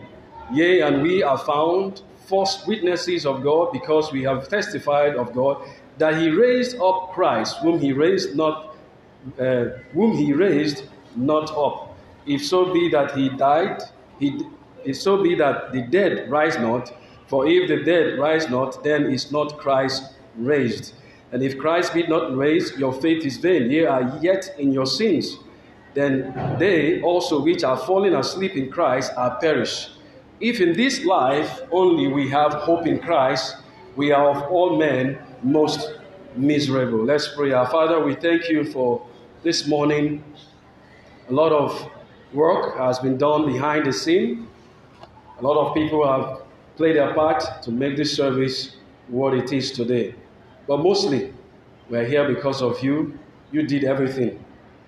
And we thank you, Lord, for giving us a faith that is strong, powerful, that we have a way of life as Christians that is not based on human traditions or fables or even some religious cults that we know of today. We thank you for giving us a more true and powerful message and faith to practice. Thank you for dying on the cross. Thank you for giving your body to be served, to be beaten and torn in pieces, and shedding all your blood, spilling all your blood so that we can be saved by your blood. Our sins can be forgiven and washed. Thank you for lying on the grave for 3 days, allowing yourself to be limited, to become a man, humbling yourself right in the tomb as God the Son. We thank you, Lord, for giving such love and such giving us such thing for us to appreciate you for. We also thank you for rising the third day. For if not your resurrection, Lord, we will be miserable and will be like other cults and religions. Well, thank you, Father, for saving us. Thank you for all you did. Bless this message. Use me, Lord. May we not leave here the way we've come in, Give us something individually for our needs, to fill our heart, our soul, our body, that we might be just like the day you rose from the dead, resurrected, our faith risen, revived, quickened, our service, our zeal, all the dead part of our life to be touched today, that we may rise again from the dead. Bless this time in Jesus' name we pray. Amen. You may be seated. Throughout this week, I've been battling what to preach. I have even written several outlines, tried to meditate upon it, study. I found out that one of the most difficult time to preach is a day like this, because the message is just simple. And for that reason, I want to keep it simple. The message this morning is the resurrection of Christ. The resurrection of Christ. Well, as we all know, the cross of Calvary is not uncommon. During the time of the Roman government, the Roman Empire, the way of execution was through the cross. It wasn't something uncommon for Christ to die, to be crucified on the cross. It was a normal thing. Neither was it uncommon for him to be in the grave. People were buried in the grave. The tomb or the rock was the way the Oriental people used to bury people. They carve out space in the rock and they bury people in a tomb. We see that even the Egyptians practiced the same thing in a tomb inside a mountain. And so it wasn't really something uncommon or something supernatural, something spectacular to see somebody die on the cross. It's just normal. It's a daily occurrence there in the hill of Golgotha. Everyone walked around seeing people being crucified day and day, week in, week out. It wasn't something so much supernatural or something that we will look at as a message to share that Jesus died on the cross per se. But there's something that makes it more uncommon, the resurrection. Made it something that is no longer a common thing, that even, although Jesus' testimony is outstanding, people saw what he did, people saw what he claimed according to human view, what he says he is, the Son of God, the Messiah. People saw what he did, the mighty works. And what even made people think about his crucifixion was what he stood for, what he taught, what he did. And they tend to have a conflict with, is it truly what he says he is? How can such thing happen to such a man that did all these great things? It was just the testimony that made them to have a trouble seeing it as a normal thing during the time of Jesus. But you know what? One thing that is interesting is that the resurrection changes everything. Like the Bible tells us here that if in this life only we have hope in Christ, we are of all men most miserable. Every religion started by men have miserable ending. They are miserable. According to Muhammad, he said he doesn't know where he's going to, that they should pray for him. Buddha didn't know where he was going. In fact, it wasn't that Jesus' lifestyle seemed to be so much something someone can talk about. I'm not trying to diminish. I'm trying to make you think upon the resurrection of Jesus Christ. I'm trying to make you come down to a person who had never heard of Jesus. I'm trying to make you come to the time of when Jesus was crucified. That it wasn't something that was uncommon to see someone crucified. It was a normal thing, normal event. The Roman soldiers sought it pleasure, as a thing of pleasure to buffet people on the cross. It was part of their sport. They like it. They torture people, put them up there in the cross, watch them die. It's a normal thing. But you see, what makes the message of Christianity, the message of Jesus Christ, the work of Jesus Christ, the position and stand of Jesus Christ to be elevated, to be set aside from other religion is resurrection that sets it aside. That's why we think on other things. Buddha taught about love. If you read some of these posts you see on Facebook or what, are Buddhist posts. Even Hare Krishna, all these doctrines, they teach love, they teach mercy, they teach forgiveness, they teach goodwill, they teach tenants or Ramadan or Hajj or Zakat or Salat, praying, giving alms to the needy. It was part of, all the religions have this part of things that show some good things that they do. The same thing likened to Christ. He showed some good works, he did some supernatural. He wasn't the first to raise the dead. He wasn't the first to heal the sick. He wasn't the first to feed 5,000. It wasn't really something that sitting down as a Christian we can hold on to. Because as Christ was crucified on the cross, that message aligned itself with other religion. We can put it in the same line with other religion. We can say just like Buddha, Christ is like Buddha. But you see, Christ's resurrection sets everything aside. In fact, it puts us in the right spot.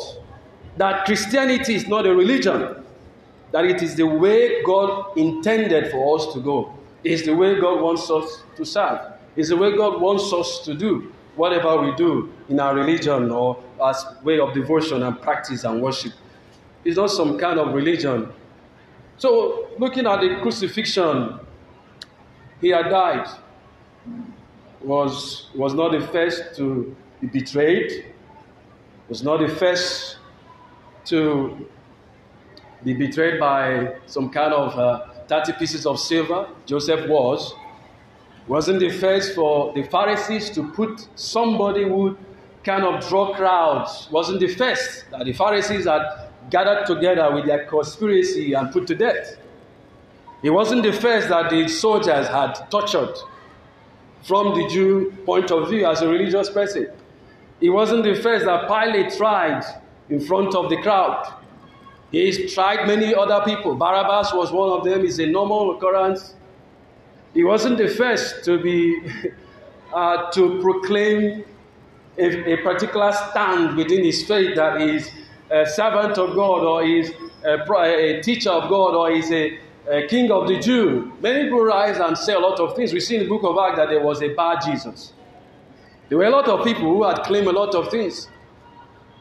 But you see, what sets Jesus apart this morning is not Easter per se, it's the resurrection. There are two different things there. We are going to see that the word Easter and the word resurrection do not have anything in relation. But we see, number one here, the resurrection of Jesus Christ. First of all, we see the enemies of Christ's resurrection.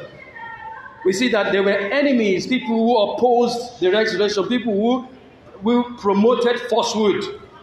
We see here in Matthew chapter 27, that even critics believed that Jesus could rise, but even the disciples did not believe. That in fact the Pharisees had to come and talk to the look at Matthew chapter 27. Look at verse number 62.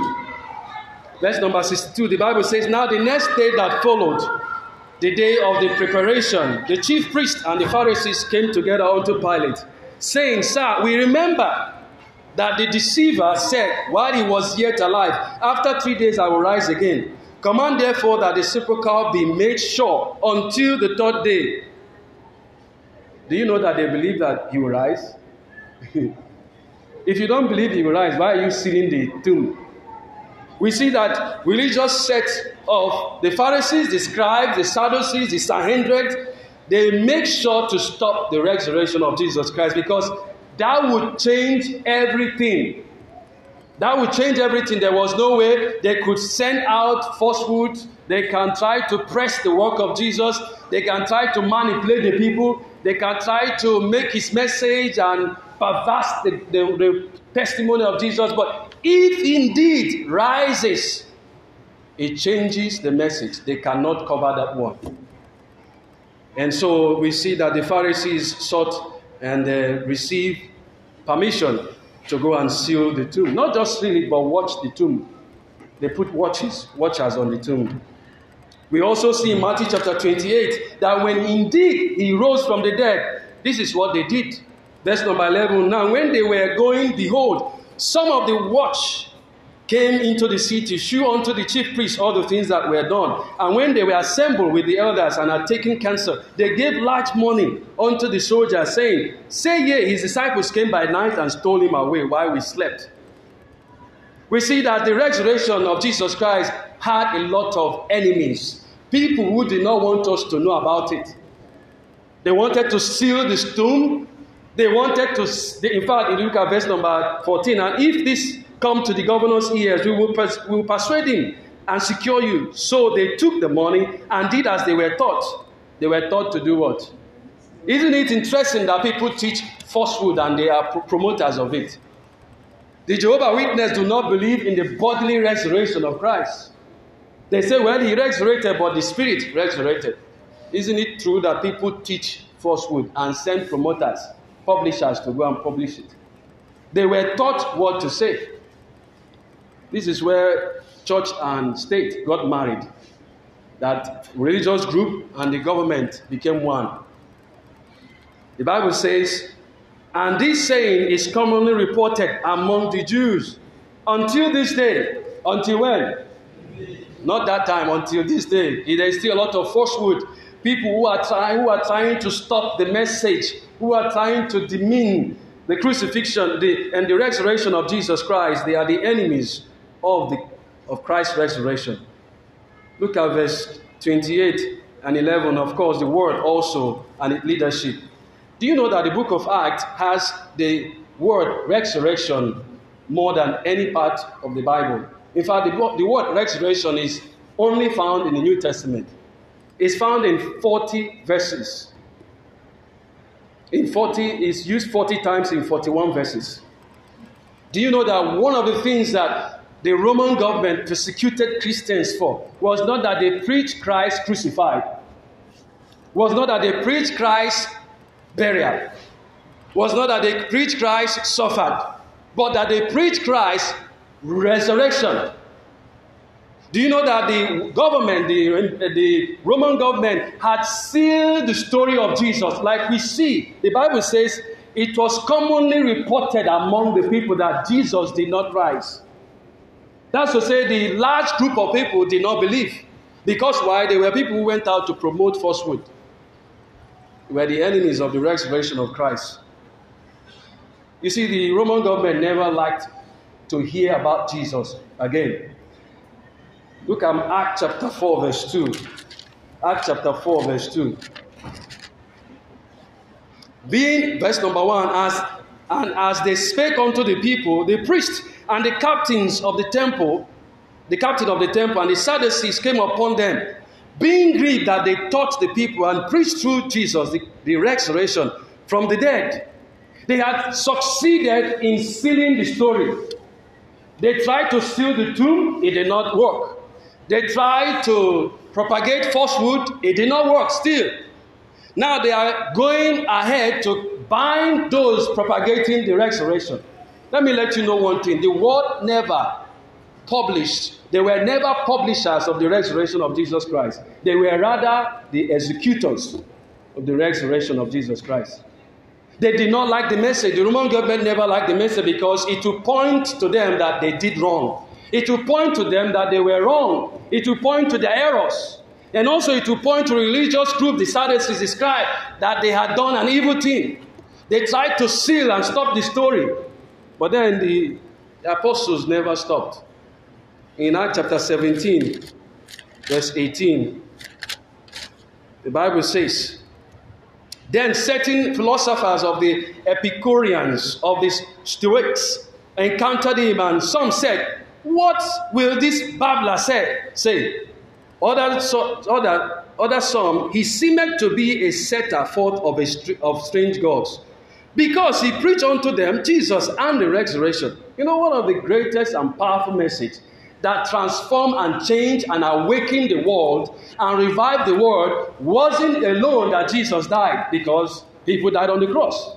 It wasn't alone that Jesus was buried in the tomb, because people were. It was the resurrection of Christ that changed the world, that turned around everyone to focus on Christ and consider that he is who he said he is. You see, All the churches, even the churches one time during the early churches, the book of Corinthians, here we see in book of Corinthians chapter 15, they were struggling to believe the resurrection. They struggled. Today it's quite a common thing that we all believe it. I wish and I pray we all believe it. Is it not? We believe Christ raised and rose from the dead. We believe that he was in the tomb 3 days and 3 nights and rose triumphantly from the dead and giving us victory and of course pointing to us a lasting solution to our salvation and our spiritual life. We believe that. The Bible even says in 1 Corinthians chapter 15, according to the scripture. The Bible, Paul kept using the word according to the scripture. Christ died. According to the scripture, he was buried. According to the scripture, he rose again. You know why? Because if he had rested on people's testimony, they did not believe it. Even the church was struggling to believe. Paul had to teach how we plant seed. And it would die and germinate and come back to life. Speaking of the resurrection of Christ. Paul went on to defend the resurrection. It was a hard, in fact, at that time for you to preach resurrection of Christ, you have to be very strong to preach it. Because there were oppositions everywhere, the enemies of the resurrection of Christ. Number 2, the extent of Christ's resurrection. The extent, look at 1 Peter chapter 1 verse 3. Blessed be the God and Father of our Lord Jesus Christ, which according to his abundant mercy hath begotten us again, born again, unto a lively hope, by, not the cross, by, not the burial, by the resurrection of Jesus Christ from the dead. You know, the Bible says there, if we are as all men, we are miserable. If our hope is just about just now and things, we are miserable. Oh, I come to church because Jesus died. You're miserable. If that is all that the gospel you believe. No, I'm a Christian because Jesus was buried. You are miserable. But Paul says, and here says, we are begotten again, a lively hope. Again, we are alive, quickened. You see, the extent of Christ's resurrection, it is the power behind the gospel of salvation. Without the resurrection, we are hopeless. We are just like every other person. But you see, the message of the gospel that Jesus died, part of it, that's the truth. It's not just Jesus died. Jesus was born by a virgin birth. Jesus lived this world, walked on this earth, did not sin, fulfilled every part of the scripture that concerns him, finished the work as a person should, faced the cross, suffered on the cross, was crucified, died, was buried, rose again the third day. That is the complete message of the gospel. Living the resurrection, you are just like Buddha, or Buddhists, or Muslims, or Hindus, or Ekankar, or Jehovah's Witness. All this religion, you're just like them. But we are not like them today because we have a Christ that rose.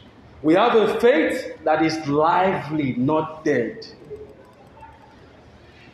The message ends up. You see, the good news is this. Jesus died for you. That's a good news. But if he ends there, it's not a good news. Jesus died for me. Well, yeah. It's normal. He died for me.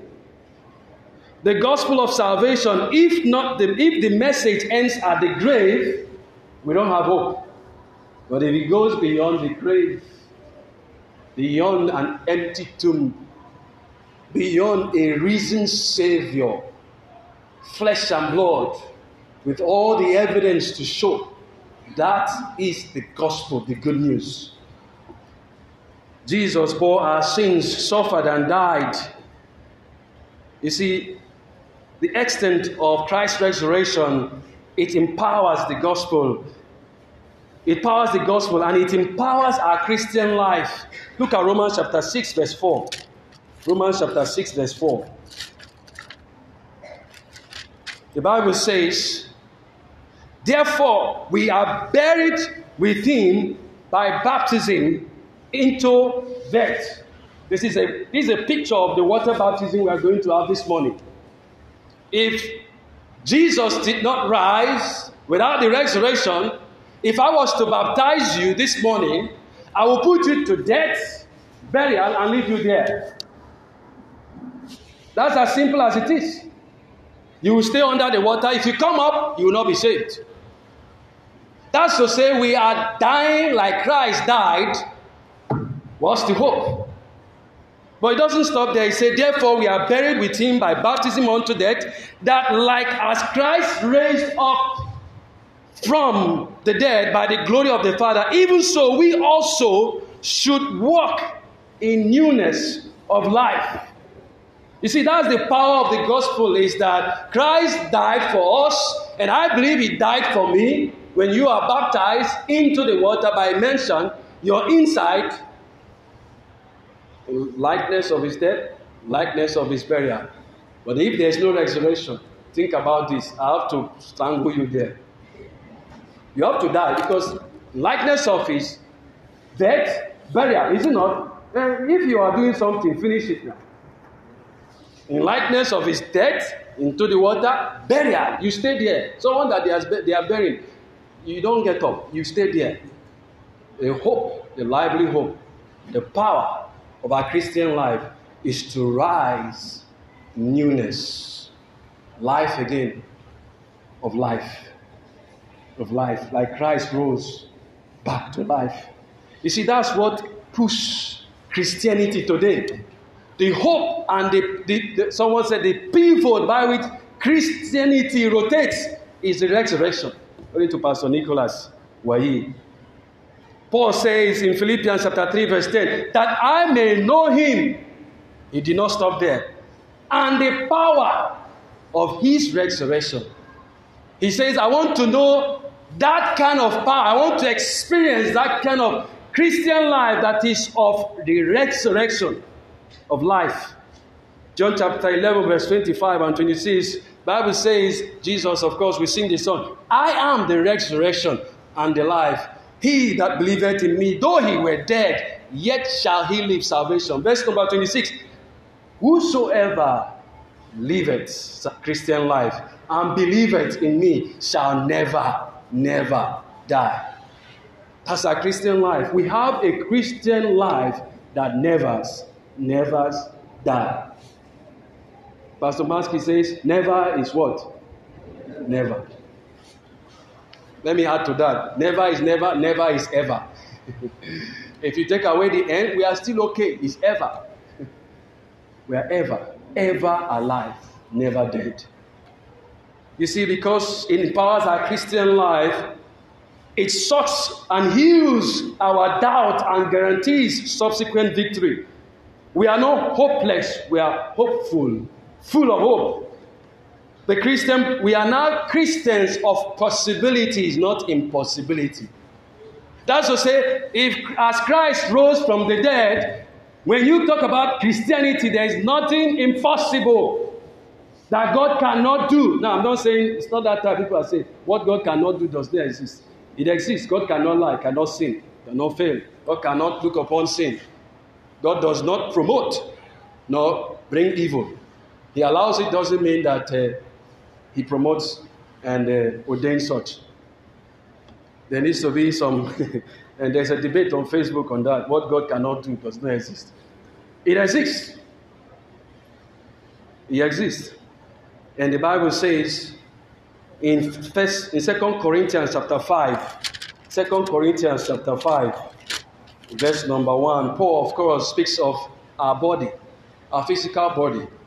For we know that if our earthly house of this tabernacle, our body, were dissolved, we have a building, that's to say, we have hope. If this body be destroyed, dissolved, burnt, like Stephen was, or like Christ was, or like other people were martyred or burned or whatever, we have a building, we have hope of a better body. Are you not tired of sin? Me, sometimes I'm tired of it. We will have a body that cannot sin, like unto Christ's own body. we have hope of a changed body. With all this, some of us, the scars in our body need some changing. I know when we have our glorified bodies, those scars will not be there. Also, the sickness and things we suffer because of our natural downsetting will not be there. The Bible says in verse number 6, therefore we are always, not sometime. Christianity is an always confident thing. You know why? Because of the resurrection of Christ, we ought to be always confident, knowing that whereas we are at home in the body, we are absent from the Lord, for we walk by faith, not by sight. Verse 8, we are confident. I say, Paul is speaking from his heart. An affirmation. A profession of what he believes. I say, he's emphasizing the word confident. We are confident, I say, and willing rather to be absent from the body and to be present with the Lord. Wherefore we labor that whether present or absent, we may be accepted of him. Our salvation is a present and absent salvation. The salvation of Buddha is a present one, not in the absence of the body. There's no hope anymore. And this body, like Paul, speaks of a vile body that shall be changed. He that believeth.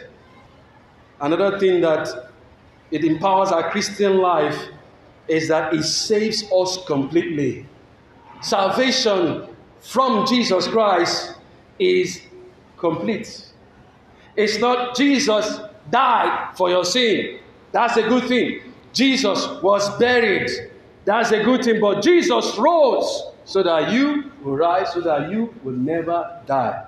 That's a complete salvation. He that believeth in me, though he were dead, yet shall he live. Believing on Jesus Christ, or believing on the one who can save the soul and the body. Not just save the soul alone, the soul and the body. When your spirit is quickened, of course, spirit is quite different. Your soul and your body. It doesn't just save the soul. Number 3, the expo of the resurrection of Christ. This is something I want to share with you that I believe. Acts chapter 12. Acts chapter 12. The Bible says in verse 1, now about that time, Herod the king stretched forth his hands to vex certain of the church, and he killed James the brother of John with the sword. And because he saw it pleased the Jew, he proceeded further to take Peter also. Then were the days of unleavened bread. And when he had apprehended him, he put him in prison and delivered him to 4 quaternions of soldiers to keep him, intending after Easter to bring him forth to the people. Now this is one fact I want to share with you. And this is something we can see from this context. Easter is not the resurrection. Let's go into the Bible. Let's see it. What do I mean? That Easter is not the resurrection. First of all, let's follow this context and the content we see here. First of all, the word Easter means Passover. And Passover has nothing to do with the resurrection of Jesus. Secondly, we see another thing, the days of unleavened bread. Unleavened bread is not the resurrection.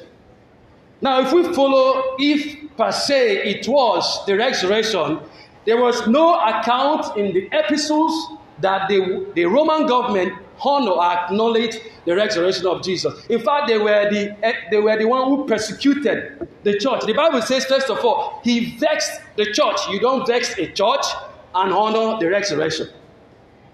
Secondly, here in the Bible, we see that he had killed James. You don't kill James and leave Jesus. What was James doing? James was a preacher and teacher of Jesus. You cannot kill a supporter and leave the organ. Again, we see here that the word Easter appeared only once in the Bible. And that, to me, is a question we should ask ourselves. Why does Easter appear once if it's the resurrection? Why will it appear once? In fact, the word resurrection is used severally after these chapters by Paul.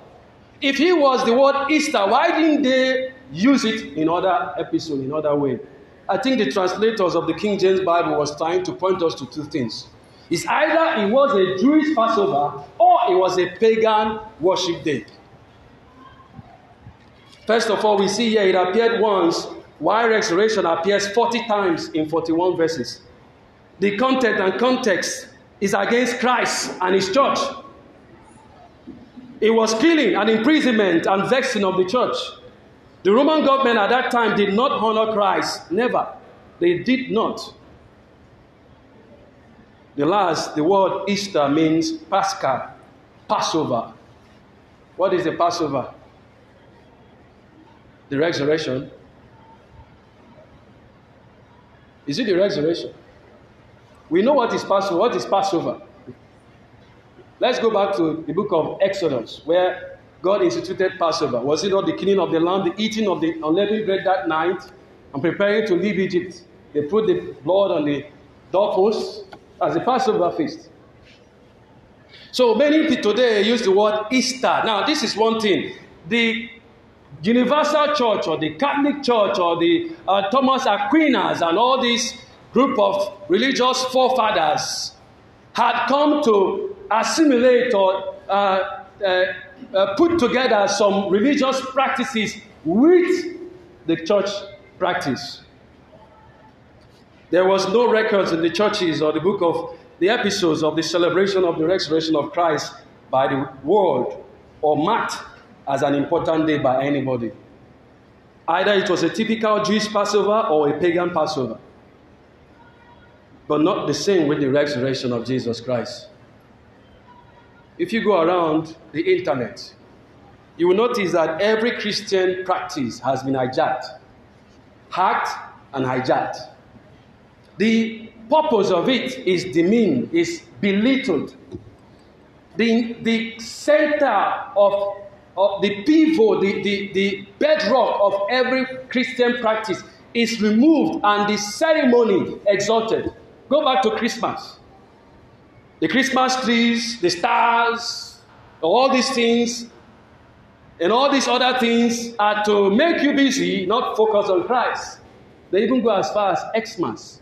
The same thing with Easter. They start with the bunnies, rabbits, and eggs. There is a goddess known of the goddess of fertility. If you read history, you find out that that's how it was celebrated. Now, am I saying Easter is wrong? I'm saying you should know the difference. Know the difference. I'd rather use the word resurrection, it's long, than I use the word Easter. I know we don't like long words. That's why sometimes we cut it short. Even in chatting, people don't use, they just sometimes ask her, what's the meaning of DA? She will tell me, I say, is it I have to go back to school? I thought they taught us how to write completely. They didn't teach us short. Well, it's chatting. I'm not used to it. We are getting to a society where we are cutting things short, because they feel like our ink will finish or that our strength to type is too much, so we just make it short. And the same thing with pronunciation, we just go short. And the same thing sometimes, that is the tool the devil uses to demean and belittle the things of God. Today is the resurrection of Jesus Christ. I cannot explain how Easter came in. If you are saying Happy Easter, may it be the resurrection. But if you go to your internet, you will find out it's not. If you read throughout Christian history, if you go into theological study, you find out it's not. They are two different things. But again, we call it Easter. And I hope and pray we do it the way the Bible wants it. Jesus should be celebrated. And let me let you know one thing.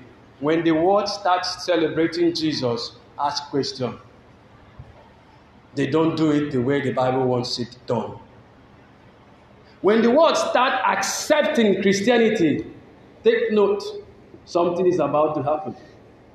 Because the world, the system of the world are opposites of God. And that's why the Universal Church are today backward, because they married, they came into communion with the state and the government. And it ruined the practice. It ruined everything they believe. Number 4, the examples of the resurrected Christ. Are you an example of the resurrected Christ? After the resurrection of Christ, the world was awoken to the gospel. The souls of men were quickened or saved, made alive unto God. Those who were dead, those who had listened to Jesus, those who had heard him preach, those who had seen him do great things. What happened is that when he died, was buried, it ended. But when Jesus rose, it more awokened the world, opened the eyes of the world to even more see Christ for what he is, and even souls began to get saved. The churches began to grow. The church were revived. The church who at once scattered, everyone in his own business. Peter had gone his own business. Thomas had gone his own business. He had forgotten to follow Jesus because why? He's dead. Why follow a dead man? But when he rose from the dead, it awoken the faith and the church and revived them. They became alive, not dead. Let me ask you, is this church dead or alive? From John chapter 21 till you get to the book of Acts chapter 1 up to Acts chapter 3, you see a transit, you see a changing from a people who were afraid and running, from a people who were gathering, changing, becoming more what they should be. Well organized, united in prayers, in fasting, in service, in worship, in witnessing, in unity, in love. Why? They are Christian character. The Holy Spirit in them began to even more walk in them like it should. The resurrection of Christ brought out true Christianity. The true Christian identity came out after the resurrection. When Jesus said to Peter, "Go and wait for the Holy Spirit," he was saying, time has come. For you as a church, for you as preachers and apostles and witnesses of this resurrection, to begin to show for what it is. The examples of the resurrected Christ. Look at Acts chapter 1 verse 22. Acts chapter 1 verse 22.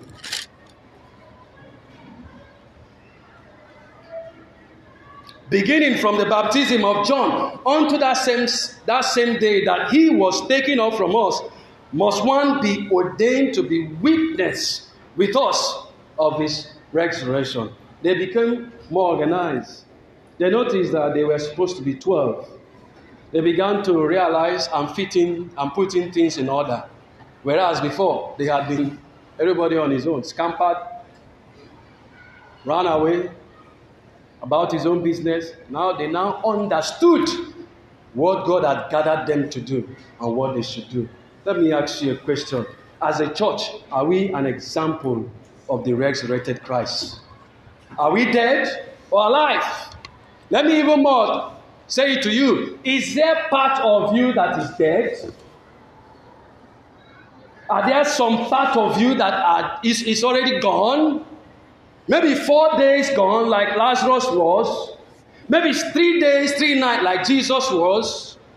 Maybe in the entire chapter 1 of Acts and then John chapter 20 till chapter 21. Is there something dead that Jesus has to come and say, I am the resurrection and the life. He that believeth in me, though he were dead, yet shall he live. And whosoever liveth and believeth in me shall never. The never is never die.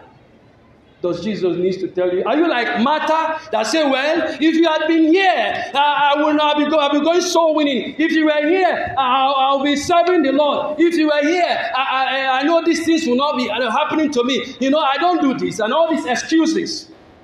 Or maybe you can be like Mary that says, well, if you were here, Jesus, I know it's in the resurrection. I know time will come, I will start going soul winning. I know time will come, I'll start reading my Bible. I know in that resurrection we postpone. The examples our faith in Christ should quicken us to do now.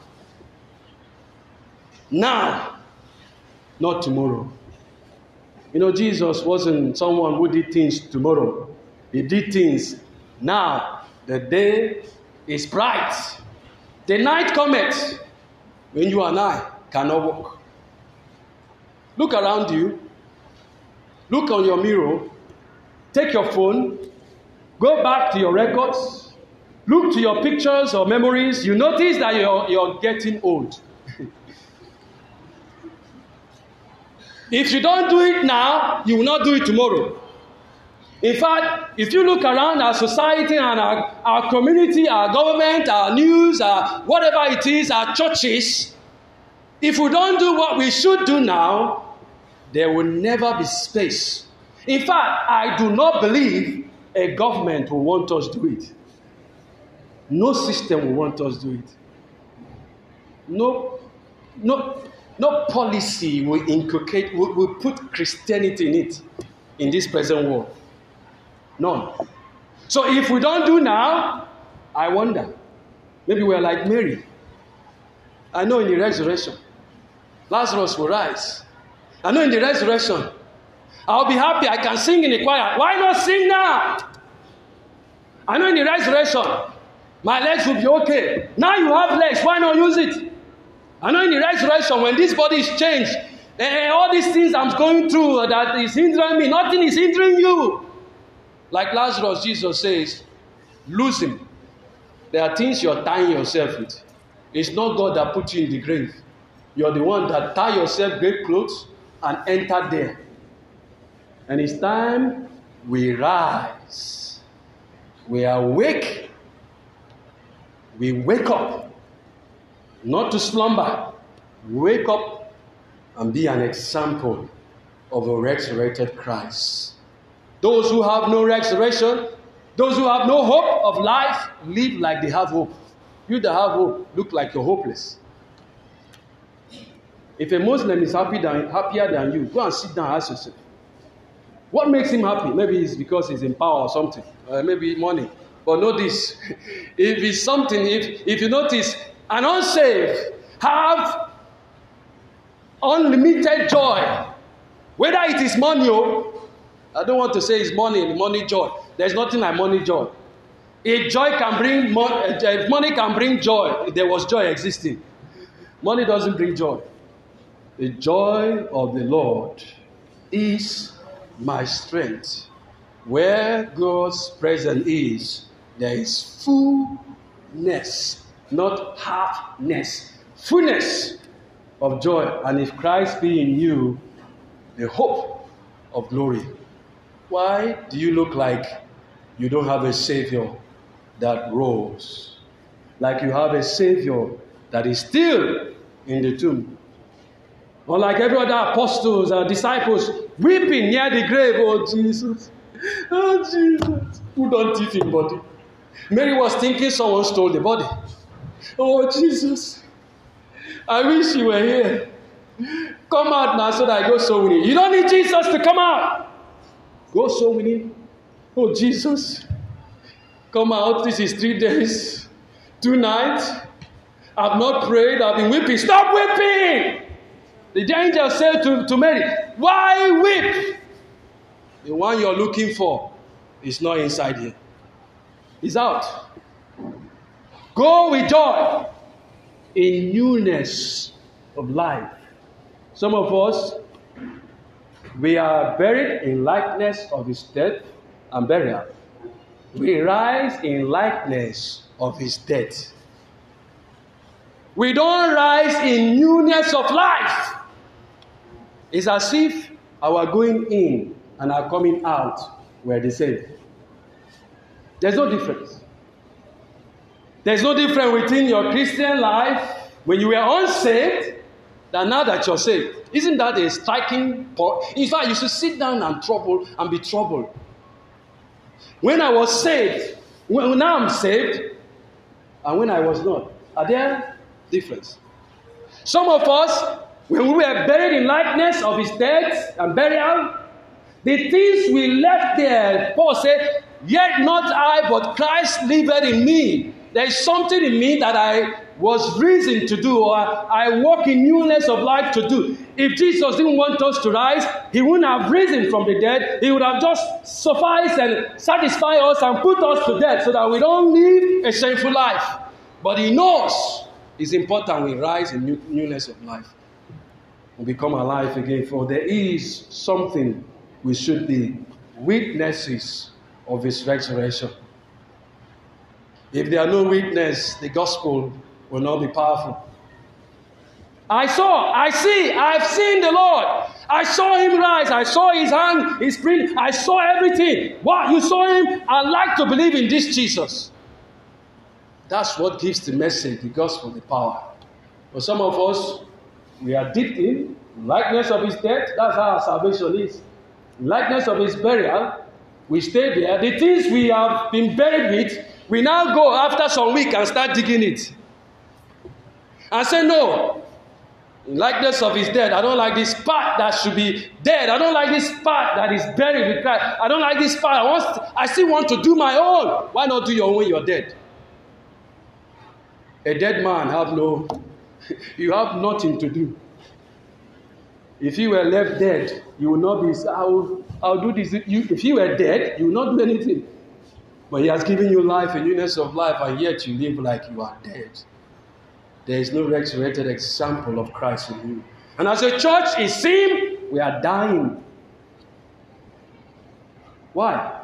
I don't think it's the pillar that is dying. The pillar is still strong. The fans are still fanning. Some of these things are still working. Although some things need changes, the PA system. But some of us have died more than the PA system are dead. In fact, the PA system is more alive than you are.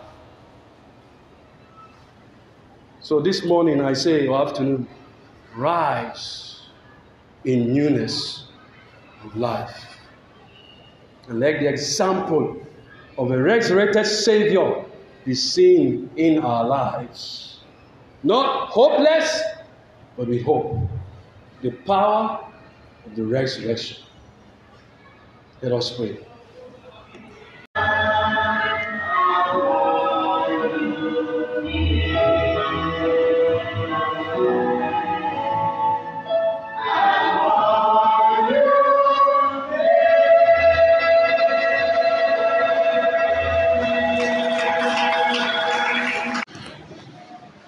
The Bible tells us in Galatians chapter 5, verse 1, this is Paul writing to the church of Galatia, telling them about some few things that they should not forget. It does look like a church once in a while allows things to creep in. The devil is very tricky, is full with the cloak of malicious practice. He is a very pretentious person, a very deceitful person, and if we're not careful, even a church that Paul, an apostle, started could have this problem. Talk less of the one that you and I, or the one Pastor Maskey started, this one, or the one that others have started. This is the very apostle that received from Jesus his call face to face, received the apostolic signs of doing great wonders. He started this church by God's power and grace. And of course, this same church to struggle. So that tells us there is no perfect church. There's only a perfect Savior. On that Christ, this foundation that is perfect, a church is builded. Jesus said it this way, I'll build my church. It's builded on Christ. But once in a while, because we are humans, we come together. We are children of God with this body, this flesh. Things creep in. And Paul takes time to write to the church of Galatia. In fact, it's interesting here in chapter 3 what he calls this church. A very, will I use the word, harsh word he's using here. He says in chapter 3 verse 1 to the church of Galatia, O foolish Galatians, that's out of order. This is like Paul insulting the church. Well, it's by God's inspiration and God calls the church foolish. Who is to say they are not foolish? They are foolish indeed. Because we make unwise decisions, we take things for granted. Paul says, by God's inspiration, O foolish Galatians, that is not all. The next sentence is interesting. Who had bewitched you? That sounds like not a church. This church of Galatia had a lot of issue. That Paul would say you're foolish as a church. Not just that, he went on to say that they have been bewitched. That's a very harsh statement. But there are certain reasons to it, and one of those reasons is what the Bible tells us in Galatians chapter 5, that they have been made free, set free. The Bible says, stand fast, stay strong, unwavered, stay put. Be vigilant and strong. Therefore, in the liberty wherewith Christ had made us free, and be not entangled again with the yoke of bondage. It looks like these people were set free at liberty, but they did not like freedom. They don't like liberty. So what did they do? They entangled themselves back to bondage. Let me ask you this morning, are you entangled again? Are you entangled again?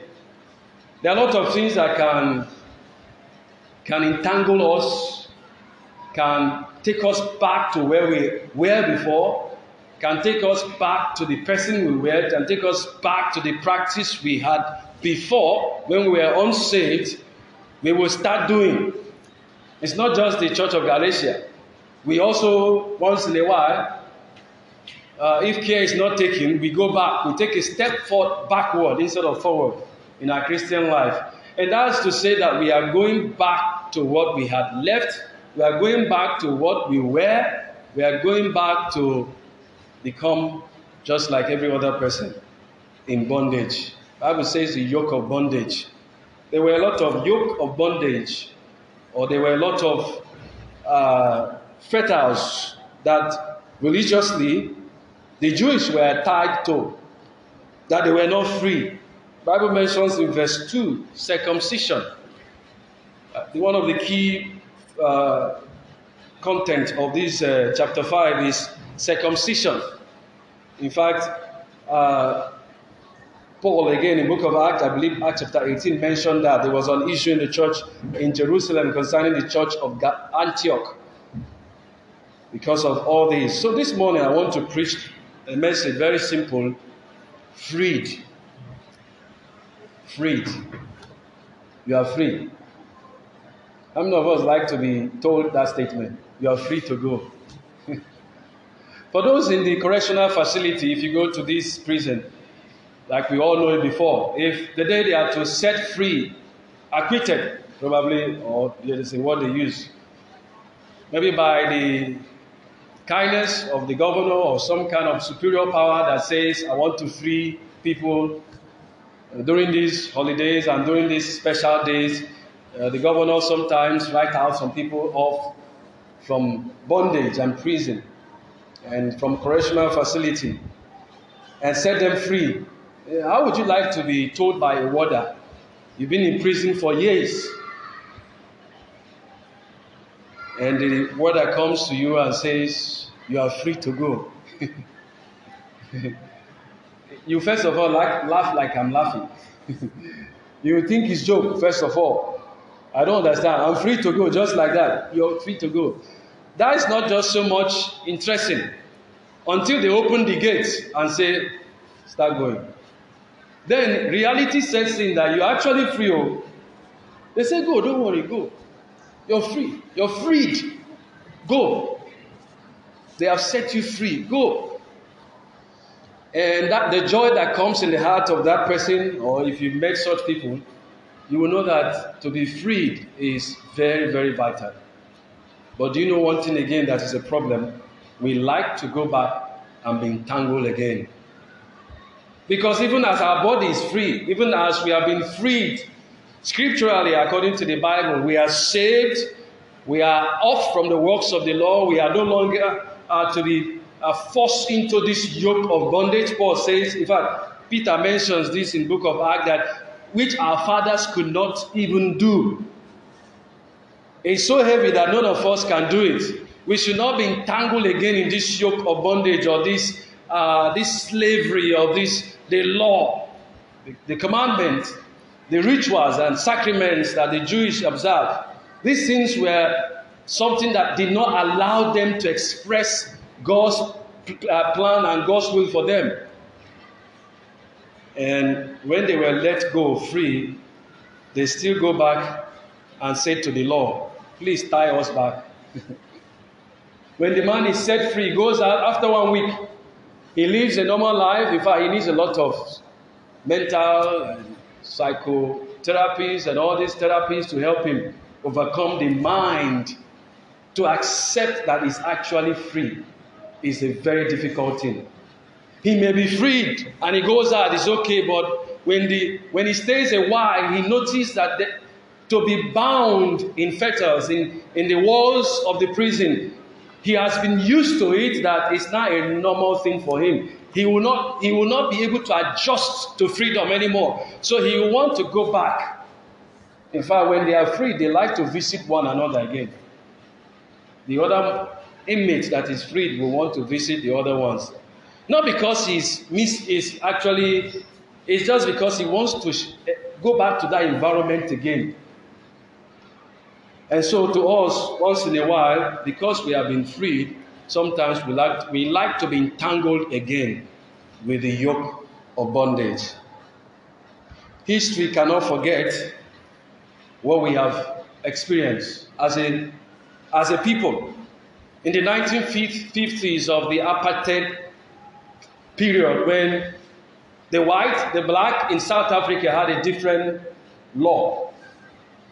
When the black had a restriction of what they did, and the other color people had another restriction of what they did. There were people who stood and said, no, in fact, it is a fundamental law. Every man is born free. But let me ask you again some question. To what extent are we free? Who determines who is free? Who determines who is free? There has been a conflict in the world of freedom, in the world of liberty, in the world of independence, in the world of the fundamental right of human beings. There has been a conflict with different factions, different political ideas, who says to this extent a man is free, to this extent these people are free, to this extent this nation is free, to this extent this tribe is free, to this extent this color is free, to this extent this tribe is free, but they are not free. We see that it's in our nature to bind one another, not to even let go of one another. And that's why we see laws and implementations of government and policies that bind some group and let some group go scot-free. Some are seen as presidential or federal citizens. Some are seen as political citizens. Some are seen as whatever. The world today has come to a point where one is arrested, he stays there, and in fact, if nobody comes, he's sent to the prison. The other cannot stay a night in the prison because of the tribe he's from, because of the color he has, or his skin color, because of the background that he has. Everybody is born free. Free. The same thing Jesus gives us for salvation. Freedom. In John 8, verse 32, Jesus says, "And ye shall know the truth, and the truth shall make you free." But no, they don't want truth. They want lies. Why? Because they like to be bound in bondage. Truth sets one free from ignorance. The book of John chapter 8 verse 36, Jesus says, "If the Son therefore shall make you free, you shall be free indeed." Jesus is telling his disciples and the multitude that, listen, when I set you free, you are not just free, you are free indeed. I make sure I Do everything possible that your freedom, your liberty is at its fullest.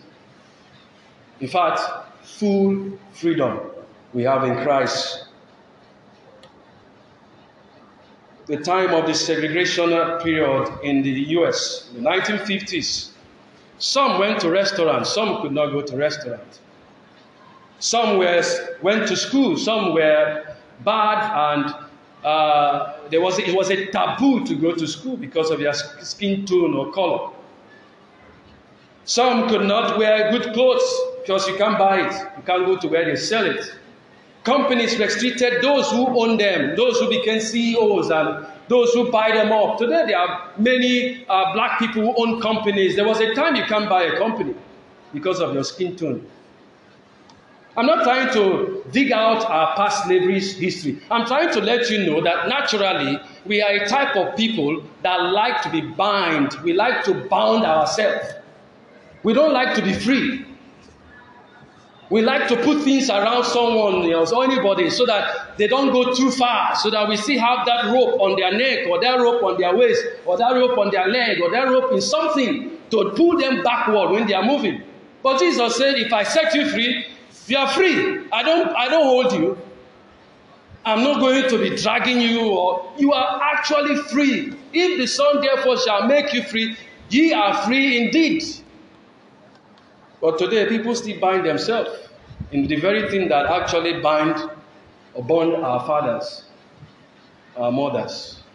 And you see, the church of Galatia struggled. Israel had an issue with the world, the outside world. They have been exposed. They are the ones who were given the law. They were the ones who God uses. And they saw that as a wonderful privilege. So those who were not given such privileges, they belittle or look down on them. They didn't see them as a human being even. In fact, they saw them as Gentiles and hidden nation. Of course they were, but that's not God's plan for those people. God wanted everybody to be free. Everybody to freely serve. Everybody to freely be saved. Everybody to freely exercise his desire for God. Number one, this morning, the cost of our liberty was Christ. The cost of our liberty was Christ. Look at how Jesus mentioned salvation. It will tell us that indeed there was a problem before then.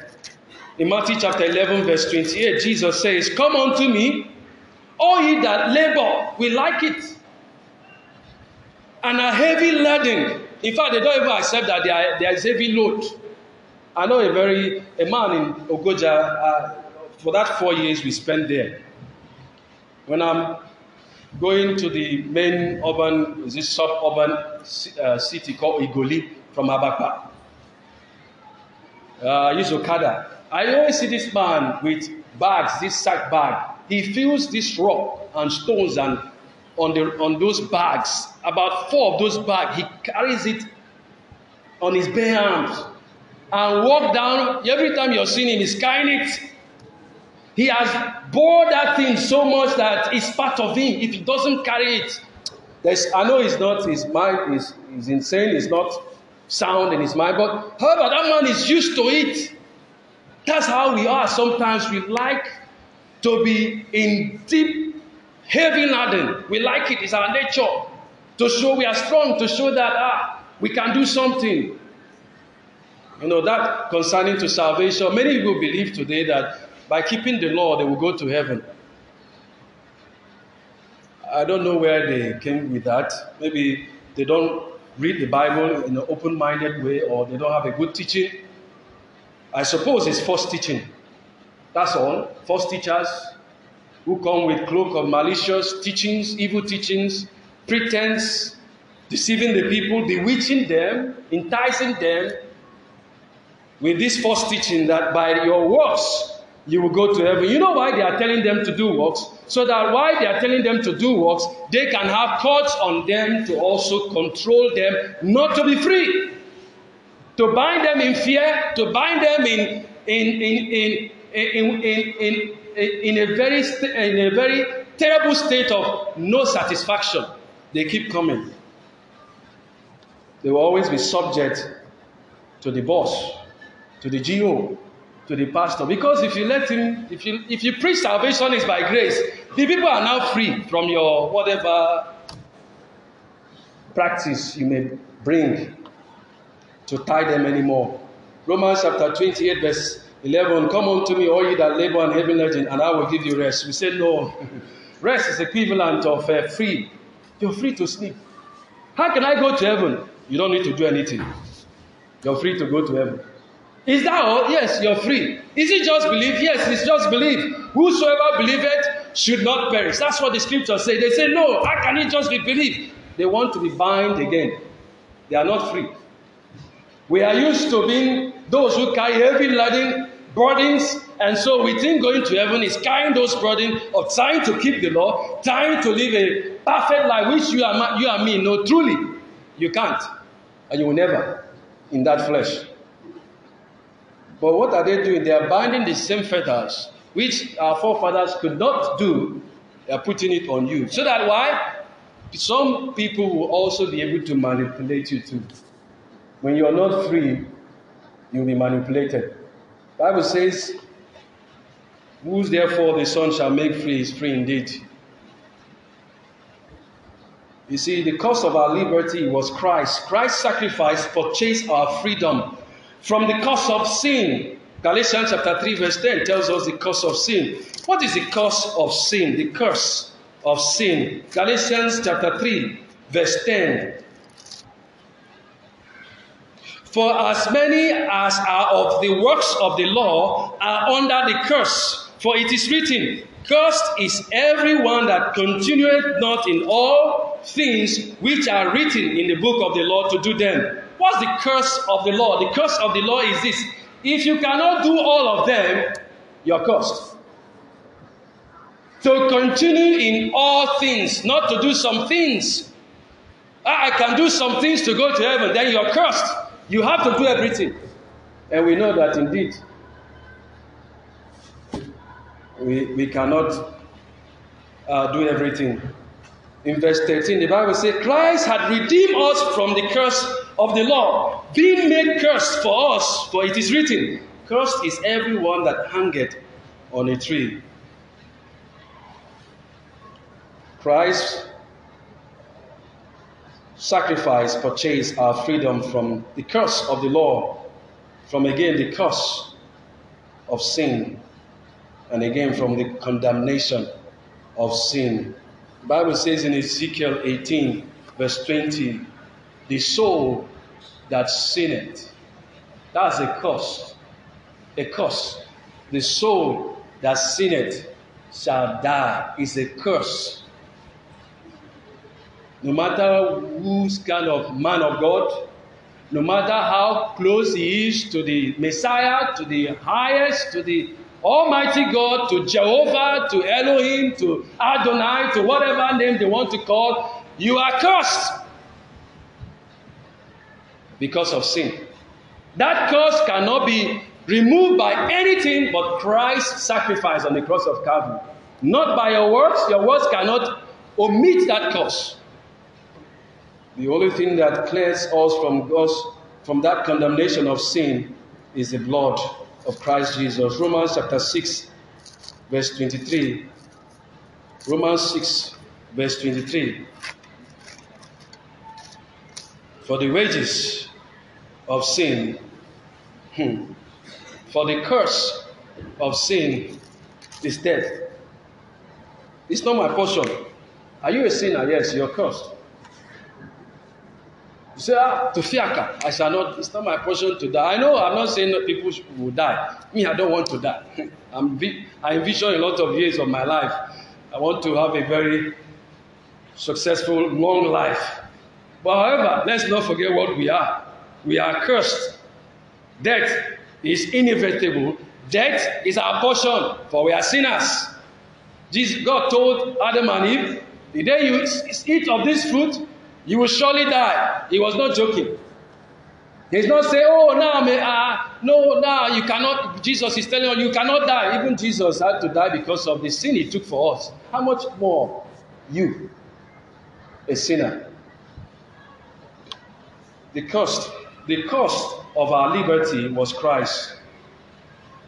Christ acquitted all whom have placed their faith on him. We are guilty. Romans chapter 3 gives us some line trying to teach us according to the view of the law. Verse 19. Now we know that whatsoever thing the Lord saith, he said to them who are under the law, we are all under the law. That all the world may become, that every mouth may be stopped, and all the world will become guilty before God. By the law, we know we are guilty. By the law, we have no plea. We have nothing to say. Our mouth is stopped. No excuse. The law is indeed pointing to us that we cannot be saved. Verse 20, therefore by the deeds of the law there shall no flesh be justified in his sight, for by the law is the knowledge of sin. And Jesus Christ is the one that gave himself. Romans chapter 8, verse 33. Romans chapter 8, verse 33. The Bible says, who shall lay anything to the charge of God's elect? The word lay anything to the charge is who is going to file charges against anybody that Jesus saves. Who is going to file charges? You know, for you to be able to take things to the court and be tried and through the process, you need to file charges. You need to go there and say, this is what the person did, timed and whatever, vivid fact. You cannot file charges on whom Christ redeems. You know why? Verse 34. Who is he that condemneth? You can't even condemn whoever Christ saves. It is Christ that died. Yea, rather, that is risen again, who is even at the right hand of God, who also maketh intercession for us. Christ is our advocate, our defender, our attorney. He is the one that speaks for us. In fact, he speaks for us. He spoke for us from the beginning. He still speaks for us today and will continue to speak for us. His blood speaks for us. The sacrifice on the cross of Calvary causes us to be free, to be justified, declared innocent. In the legal system, there is what is called backdating. Backdating. You can backdate a document, although to some extent it's a crime sometimes, depending on the purpose or the content of the document. You can backdate a document. I can say to Bro Alex, we have agreed that I'll give him 5 naira. We agreed last week, but we did not put anything into formal document. So when we want to get into a formal document, I don't put the date of that day. I put the date when we agreed verbally. So I can actually backdate the document to that date. So that is allowed, it's legal. When Christ died on the cross, he put his blood, he backdated it to all those who had died. His blood could pacify the wrath of God and pay for their sins. Another thing is that you can also put the date forward. It's just a simple English statement. For you to put something forward, you say as for, backward. For you to put it forward, you say now for them, now for them, now for them.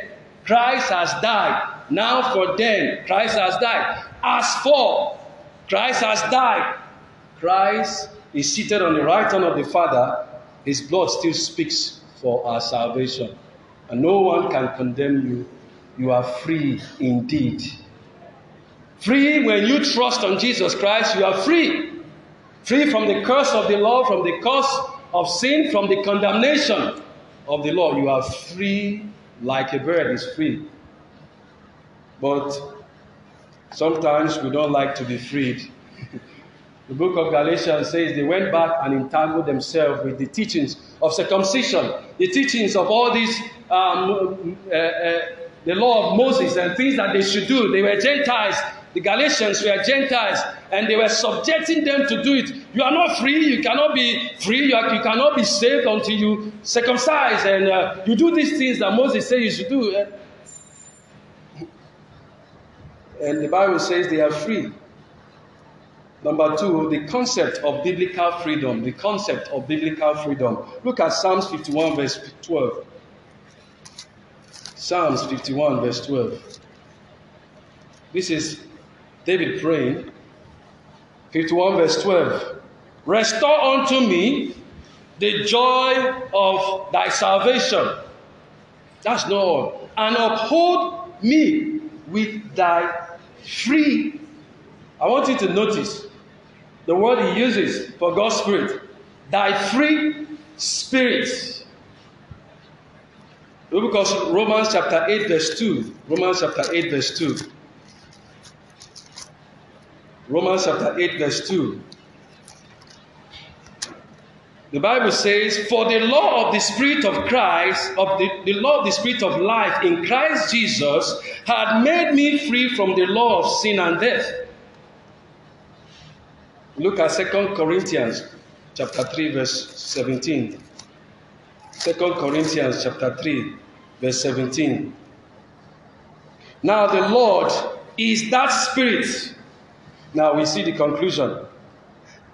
And where the Spirit of the Lord is, there is liberty, freedom.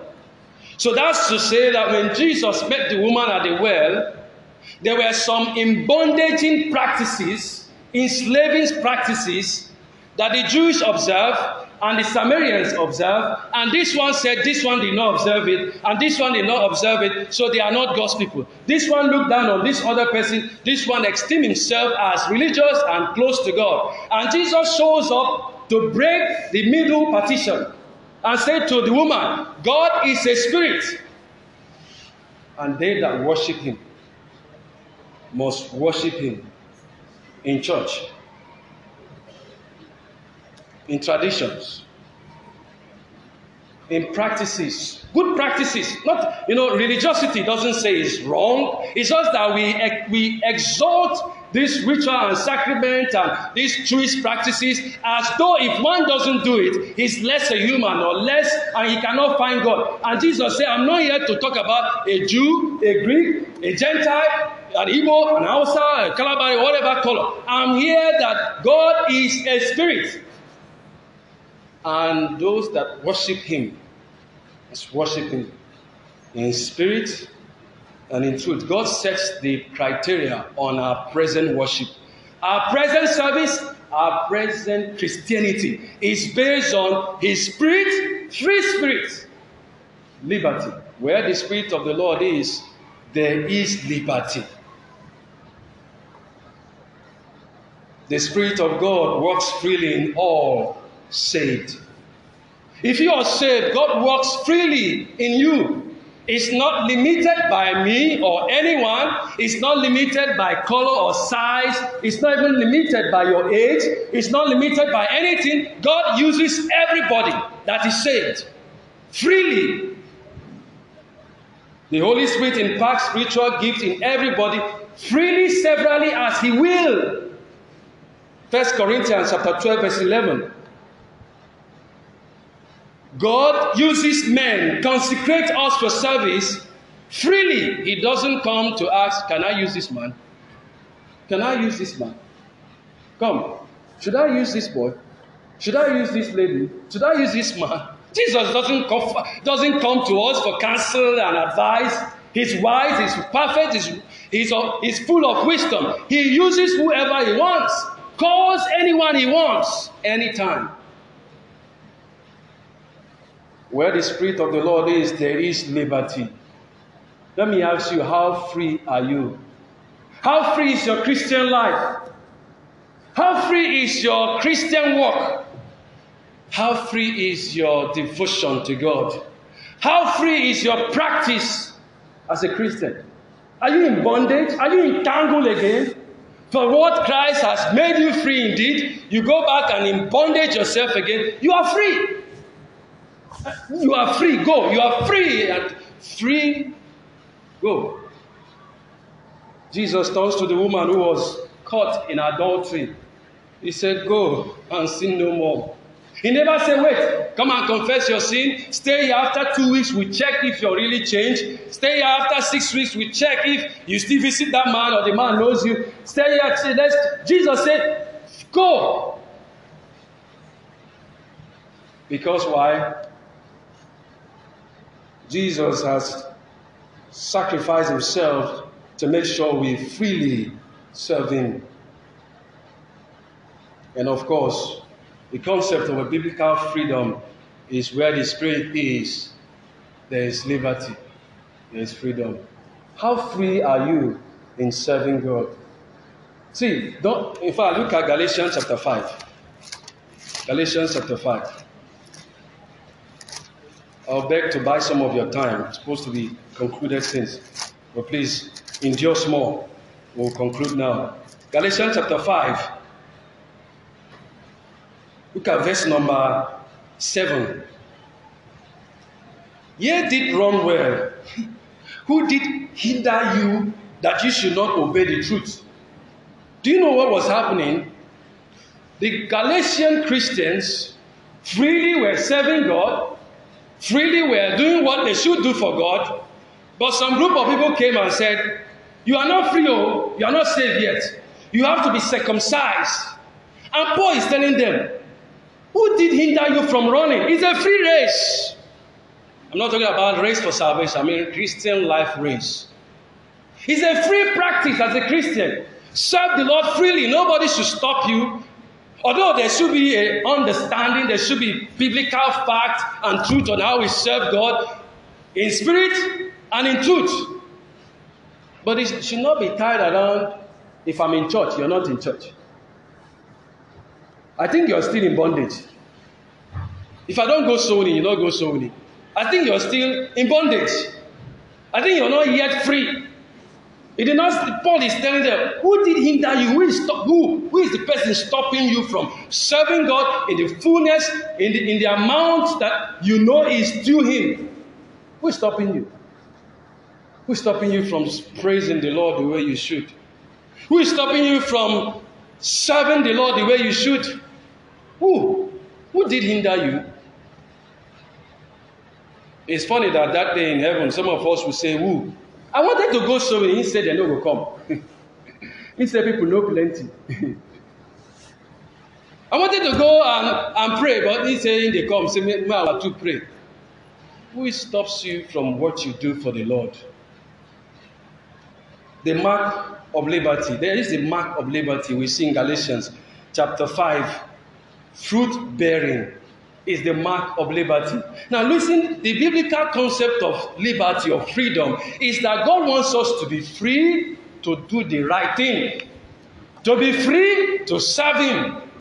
To be free to do the right thing. You're not free. Don't think I say free, do anyhow. That's not what I'm saying. There's no do anyhow in the world. It's anarchy. I mean, freely you can serve God without anything put in between. You can go to God. The Bible says, come boldly before the throne of grace. There is no in between in our prayer life, in our prayer practices.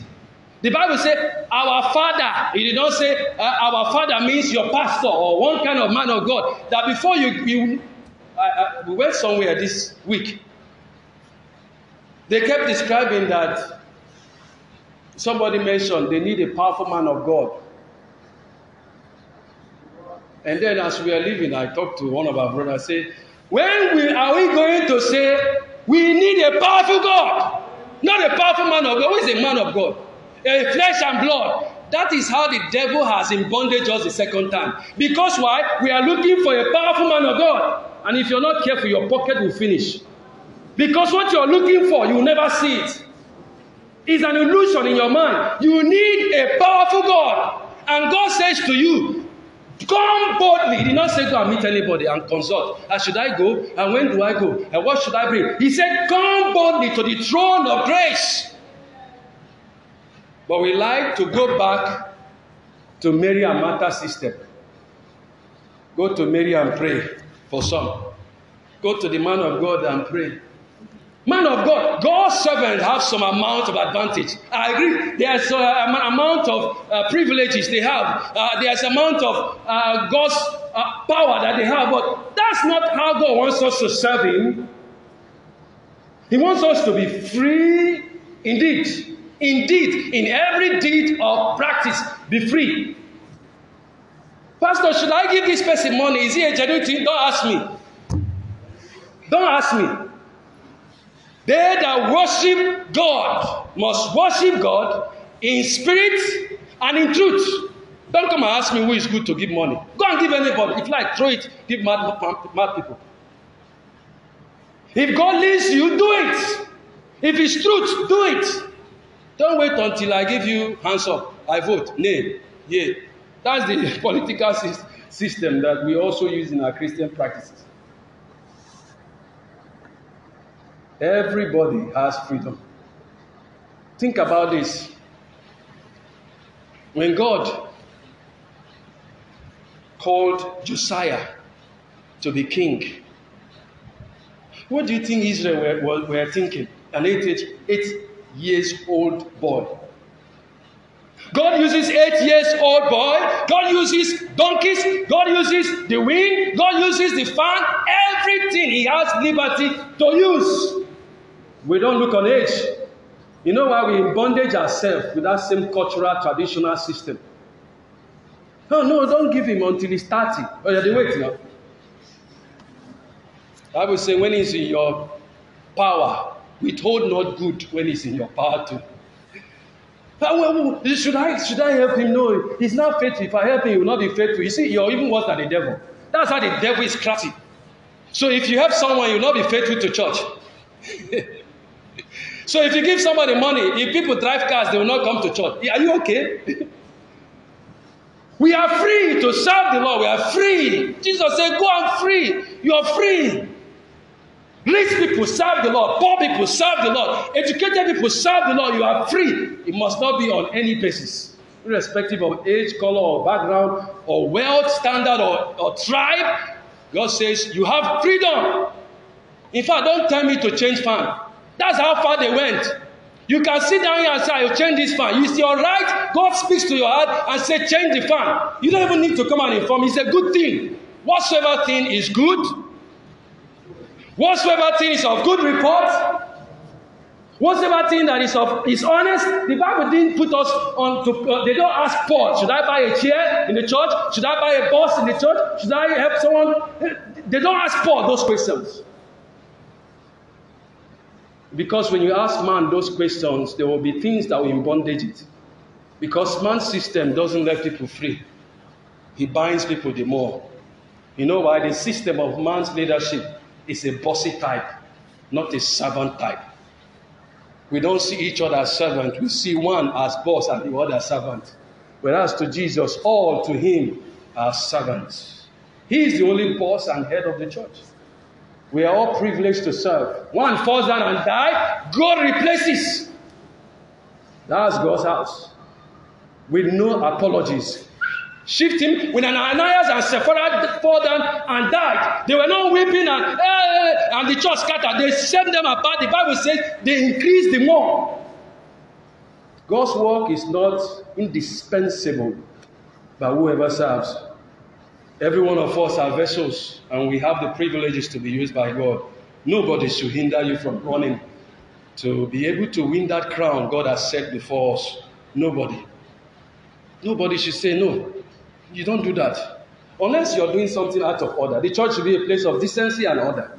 There are some facts. God must worship the Lord in spirit and in truth. If it's biblical, if it's in the scripture, if you see a verse on it, and if God leads in your heart, go ahead, my sister and brother, and do it. There's one man we are going to answer to. It's not me. I will also answer to him. You will answer to him.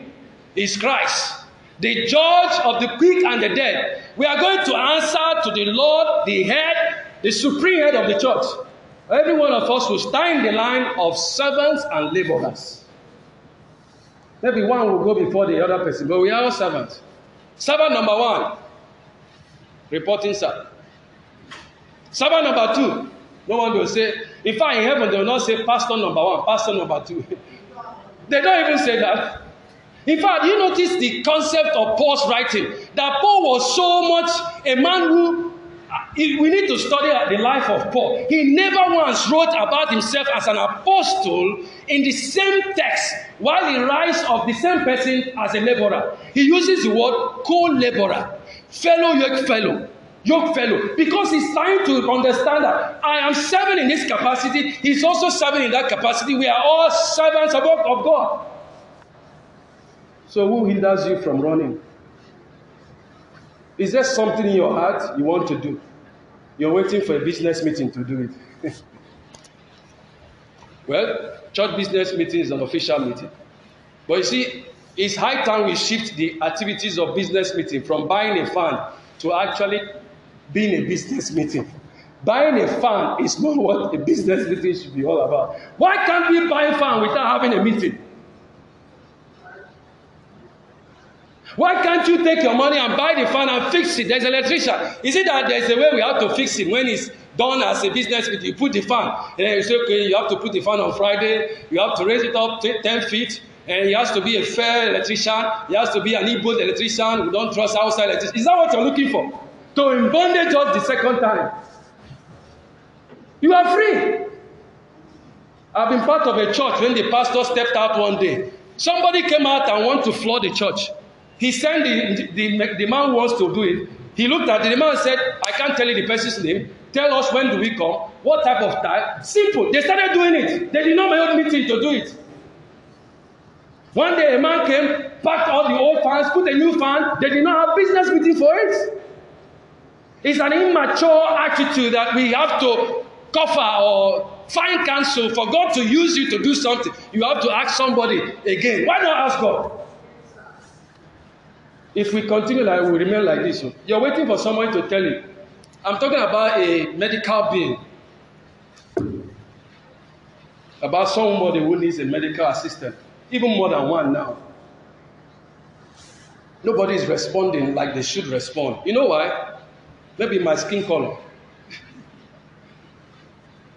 Or maybe the way I say it. Or maybe you want me to now call you on the phone again.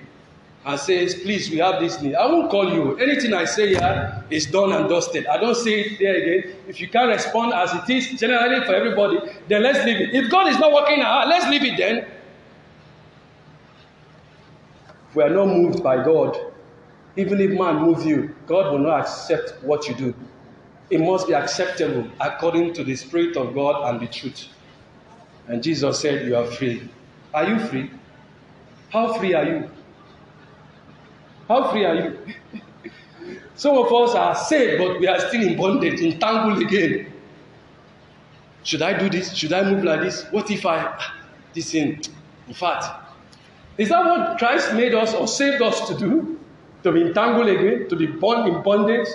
Israel was free at the land of Canaan. We arrived in the land of Canaan. Everything was fine for almost 40 years. God has led them, provided for them, protected them, gave them good health. They had no sickness issue, kept them from the enemies. In fact, gave them great victories. They arrived at the promised land. The first thing that came to the mind of the people is to go back to the Egyptian system of leadership and say to Samuel, give us a king. And God turns out and says, I don't understand. Who was leading you 40 years? And I don't. You know why? They have not so much seen God as a leading God. They saw God as an occasional. They saw God as, will I say, a label that you add to something, a trademark. Why they saw the human being as the true leaders. They say, make us kings as the Canaanites. And Samuel began to tell them what will happen. You see, this thing that you're saying, what happened in Egypt, where they bind you, you were serving in rigor and in severe hunger and death, is what will happen. He will take your wives, he will take your farmland, he will take your horses, you will labor every day. That's what you're looking for, and I'll give it to you. That's what we like. We don't like God to rule us. We like man to rule. And God says, I'm not here for man to rule. I'm here. God is a spirit, and they that worship him. Must not worship him in Jerusalem, in the Mount of Samaria, in the hills of whatever hills it is, in the Mount of Sinai, in the Ark of the Covenant, in the practices of the rituals in the temple. No, don't worship him that way. Worship him in spirit and in truth. And where the Spirit of the Lord is, there is free flow of liberty. People can get and reach and expand to their potential, not be shaded and resisted and pressed to stay in a small space. God wants to use everybody. Everybody. The conflict of freedom is that we always want to go back. Every saved have right to serve his Lord. Every servant must be honored, irrespective of color, size, race, age, background. Everybody must be accorded, must be free. Our Christian life is now openly directed, open to the Lord. You don't need rituals anymore to go to Jesus. Just kneel where you are and say, Lord Jesus. You don't need to bring a lamb, a goat, a pigeon, a turtle dove. It's free. The veil is torn open to tell Israel that, see, you used to go alone. Now everybody can enter. It's a free-flowing God. Everybody has access to him. Many people are looking. You know, the devil knows how to. He's a great deceiver. We like to put man in everything we do. People come back from church today. Most of the churches today, they will begin to say, that man of God. That man of God. That man of God. They have issue. I'm not saying the pastors, men of God, servants of God should not be honored. The Bible says even double honor. Should not be respected. I'm not saying that. But we should not practice Christianity like they did with the Jewish people, where they had to bring something and a high priest had to go to God and sacrifice. No, now we go direct. We don't need an high priest. We are now priests and kings even. We are now the same position, but we are not of the same function. Our functions are different. God says, come to my throne, come. He that is a test, come. Come. They say, no, before you go, this is what you will do. You carry coconut water. You carry this thing. You carry that. That's because you're in bondage now. Some of us are still patronizing these people. They are making money. They are making money off you that is struggling and you don't have much. And you're still giving them the more. Because while you're looking for a powerful man of God, and forget that you have a powerful God already that says, come to me. If you cannot find God, in fact, God doesn't want you to ask about him from somebody per se. He wants him to seek me. Seek me. Look for me. I'll come. You'll see me. The woman who was coming down from Samaria saw Jesus on Jacob's well. Jesus was there because Jesus knew this man is going to. It's time for this woman to receive me. It's time for this man to seek me. God will be found if you look for him. But if you're looking for Jesus around the corner, following a long cut, following the other way around, what he said, I'm here. Where are you looking? I'm here. What do you want? Tell me. No, I want to go and tell. I want to go and do this. And cutting corners. For some, even for your sins, you go and pray to a priest, pray to a reverend father. Where the Bible says it's Christ that is the mediator. In fact, an advocate for us, to speak for us, to defend us. Are you free? Are you free? How free are you? To what extent is your freedom? You are free to do the right thing. Free. Is it a good thing? Do it. Is God leading you? Do it. Is it truth? Do it. You don't need approval from me per se. Unless it's my room, my house. You have to knock so that I allow you enter. But if it is the church, everybody have the same access to the church, like I do, like you do. The access I have is the same access you have. Somebody said it this way: freedom is not freedom when people cannot ask questions. Do you ask questions? Did Jesus answer questions? Do you know the people that did not allow for questions? Do you know the group of people? Do you ask questions? Do you? We have somebody, a lecturer said it's better for him to allow for a question that he cannot answer than to teach and no question. It's better you ask him a question and he doesn't know the answer than he teaches or he does everything he's doing in the classroom. Nobody asks this question. There's a trouble. There's a problem. You are free. Don't be entangling yourself with your forefathers, entangling yourself with your foremothers, entangling yourself with your village traditions and all these things. You are free. You are free. You don't need to, you don't need to be afraid, and you are free. The Spirit of God gives boldness instead of fear. It's bondage that brings fear. In fact, there was a time when there was a slave master who had many slaves. They had born to him children, about 4 generations. When they were all old, grown-ups with their great-grandchildren, he said, "Oh, you can now go." They said they will not go again. You know why? They are used to, this is now our lifestyle. How can we be free now? We don't want to be free. God, be our master.